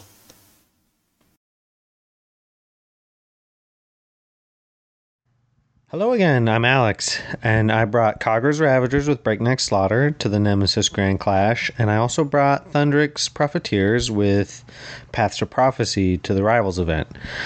A highlight for me was taking a game off the eventual champion and how I almost did it twice. It goes like this. I win the first game with a surprise dive onto Aphelum mid-game, and it cripples him. Game 2 was much closer. I wasn't really able to get to Aphelum until his score was too high to catch. So we go into Game 3 with only 20 minutes left. I give him first activation, and he goes on guard with a silly changer. And then it's power. I have the cards in my hand to make Kagura lethal and fast. But of course, he had time freeze. Well, I dive anyways. I get a crit and a success. He gets a crit success. So I can't drive him back.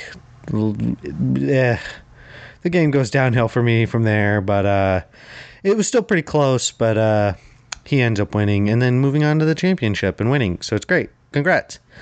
I had fun in the Rivals event, but the cards really made me want to make a Nemesis deck with that for them, because I think it would be pretty fun to take locally. Next, something I learned about my warband was, actually, I kind of owe credit to Fish Mode a bit, but I had the opportunity to meet the Underworld's Underground crew, and Fish Mode, like I said, is also a fan of Kagura's, and he challenged me to a Kagura's off. So we had similar decks. Mine was Breakneck Slaughter, and his was Tooth and Claw. And the game begins, and it's a bloodbath. The irony was that each of our fighters die in the same order for each of us, which is pretty silly. But eventually, it ends in a duel of Razix, and his dice eventually get the better of me. But in the last activation, Fish Mode moves on to an objective for probably an end-phase desecration or something, because why not? He then looks at me across the table, and I have a big smile on my face.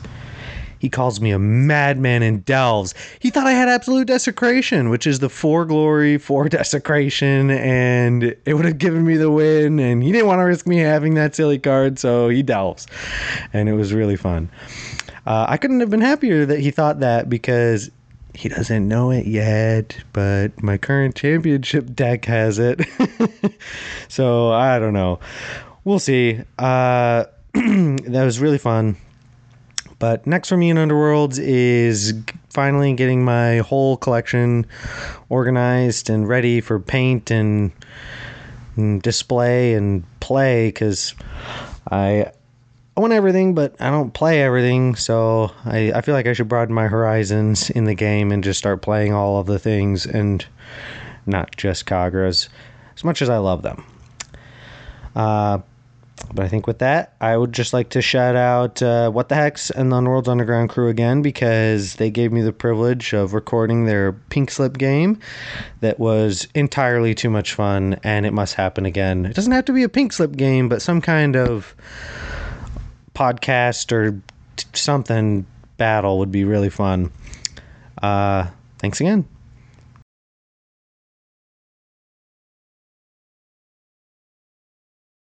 Heyo, I'm Jazz, and I took Crimson Court to the Grand Clash. I made it to day 2, and that was super exciting. One of my opponents brought the Loon Court with Path of Prophecy, and then with my pairing of Force of Frost, I ended up charging into his territory for Abyssof's Avalanche, and I pinged everybody for a damage, including myself. And then he, in that same power step, he played Healing Spores and just heals all the damage that I just did, except for myself, because I pinged myself. That was super rude, but it was also a really cool play, and it was like the highlight of my day. Later, I made it to second place, but my games that I played against Derek are a blur. It was super exciting, and I got all caught up in the moment.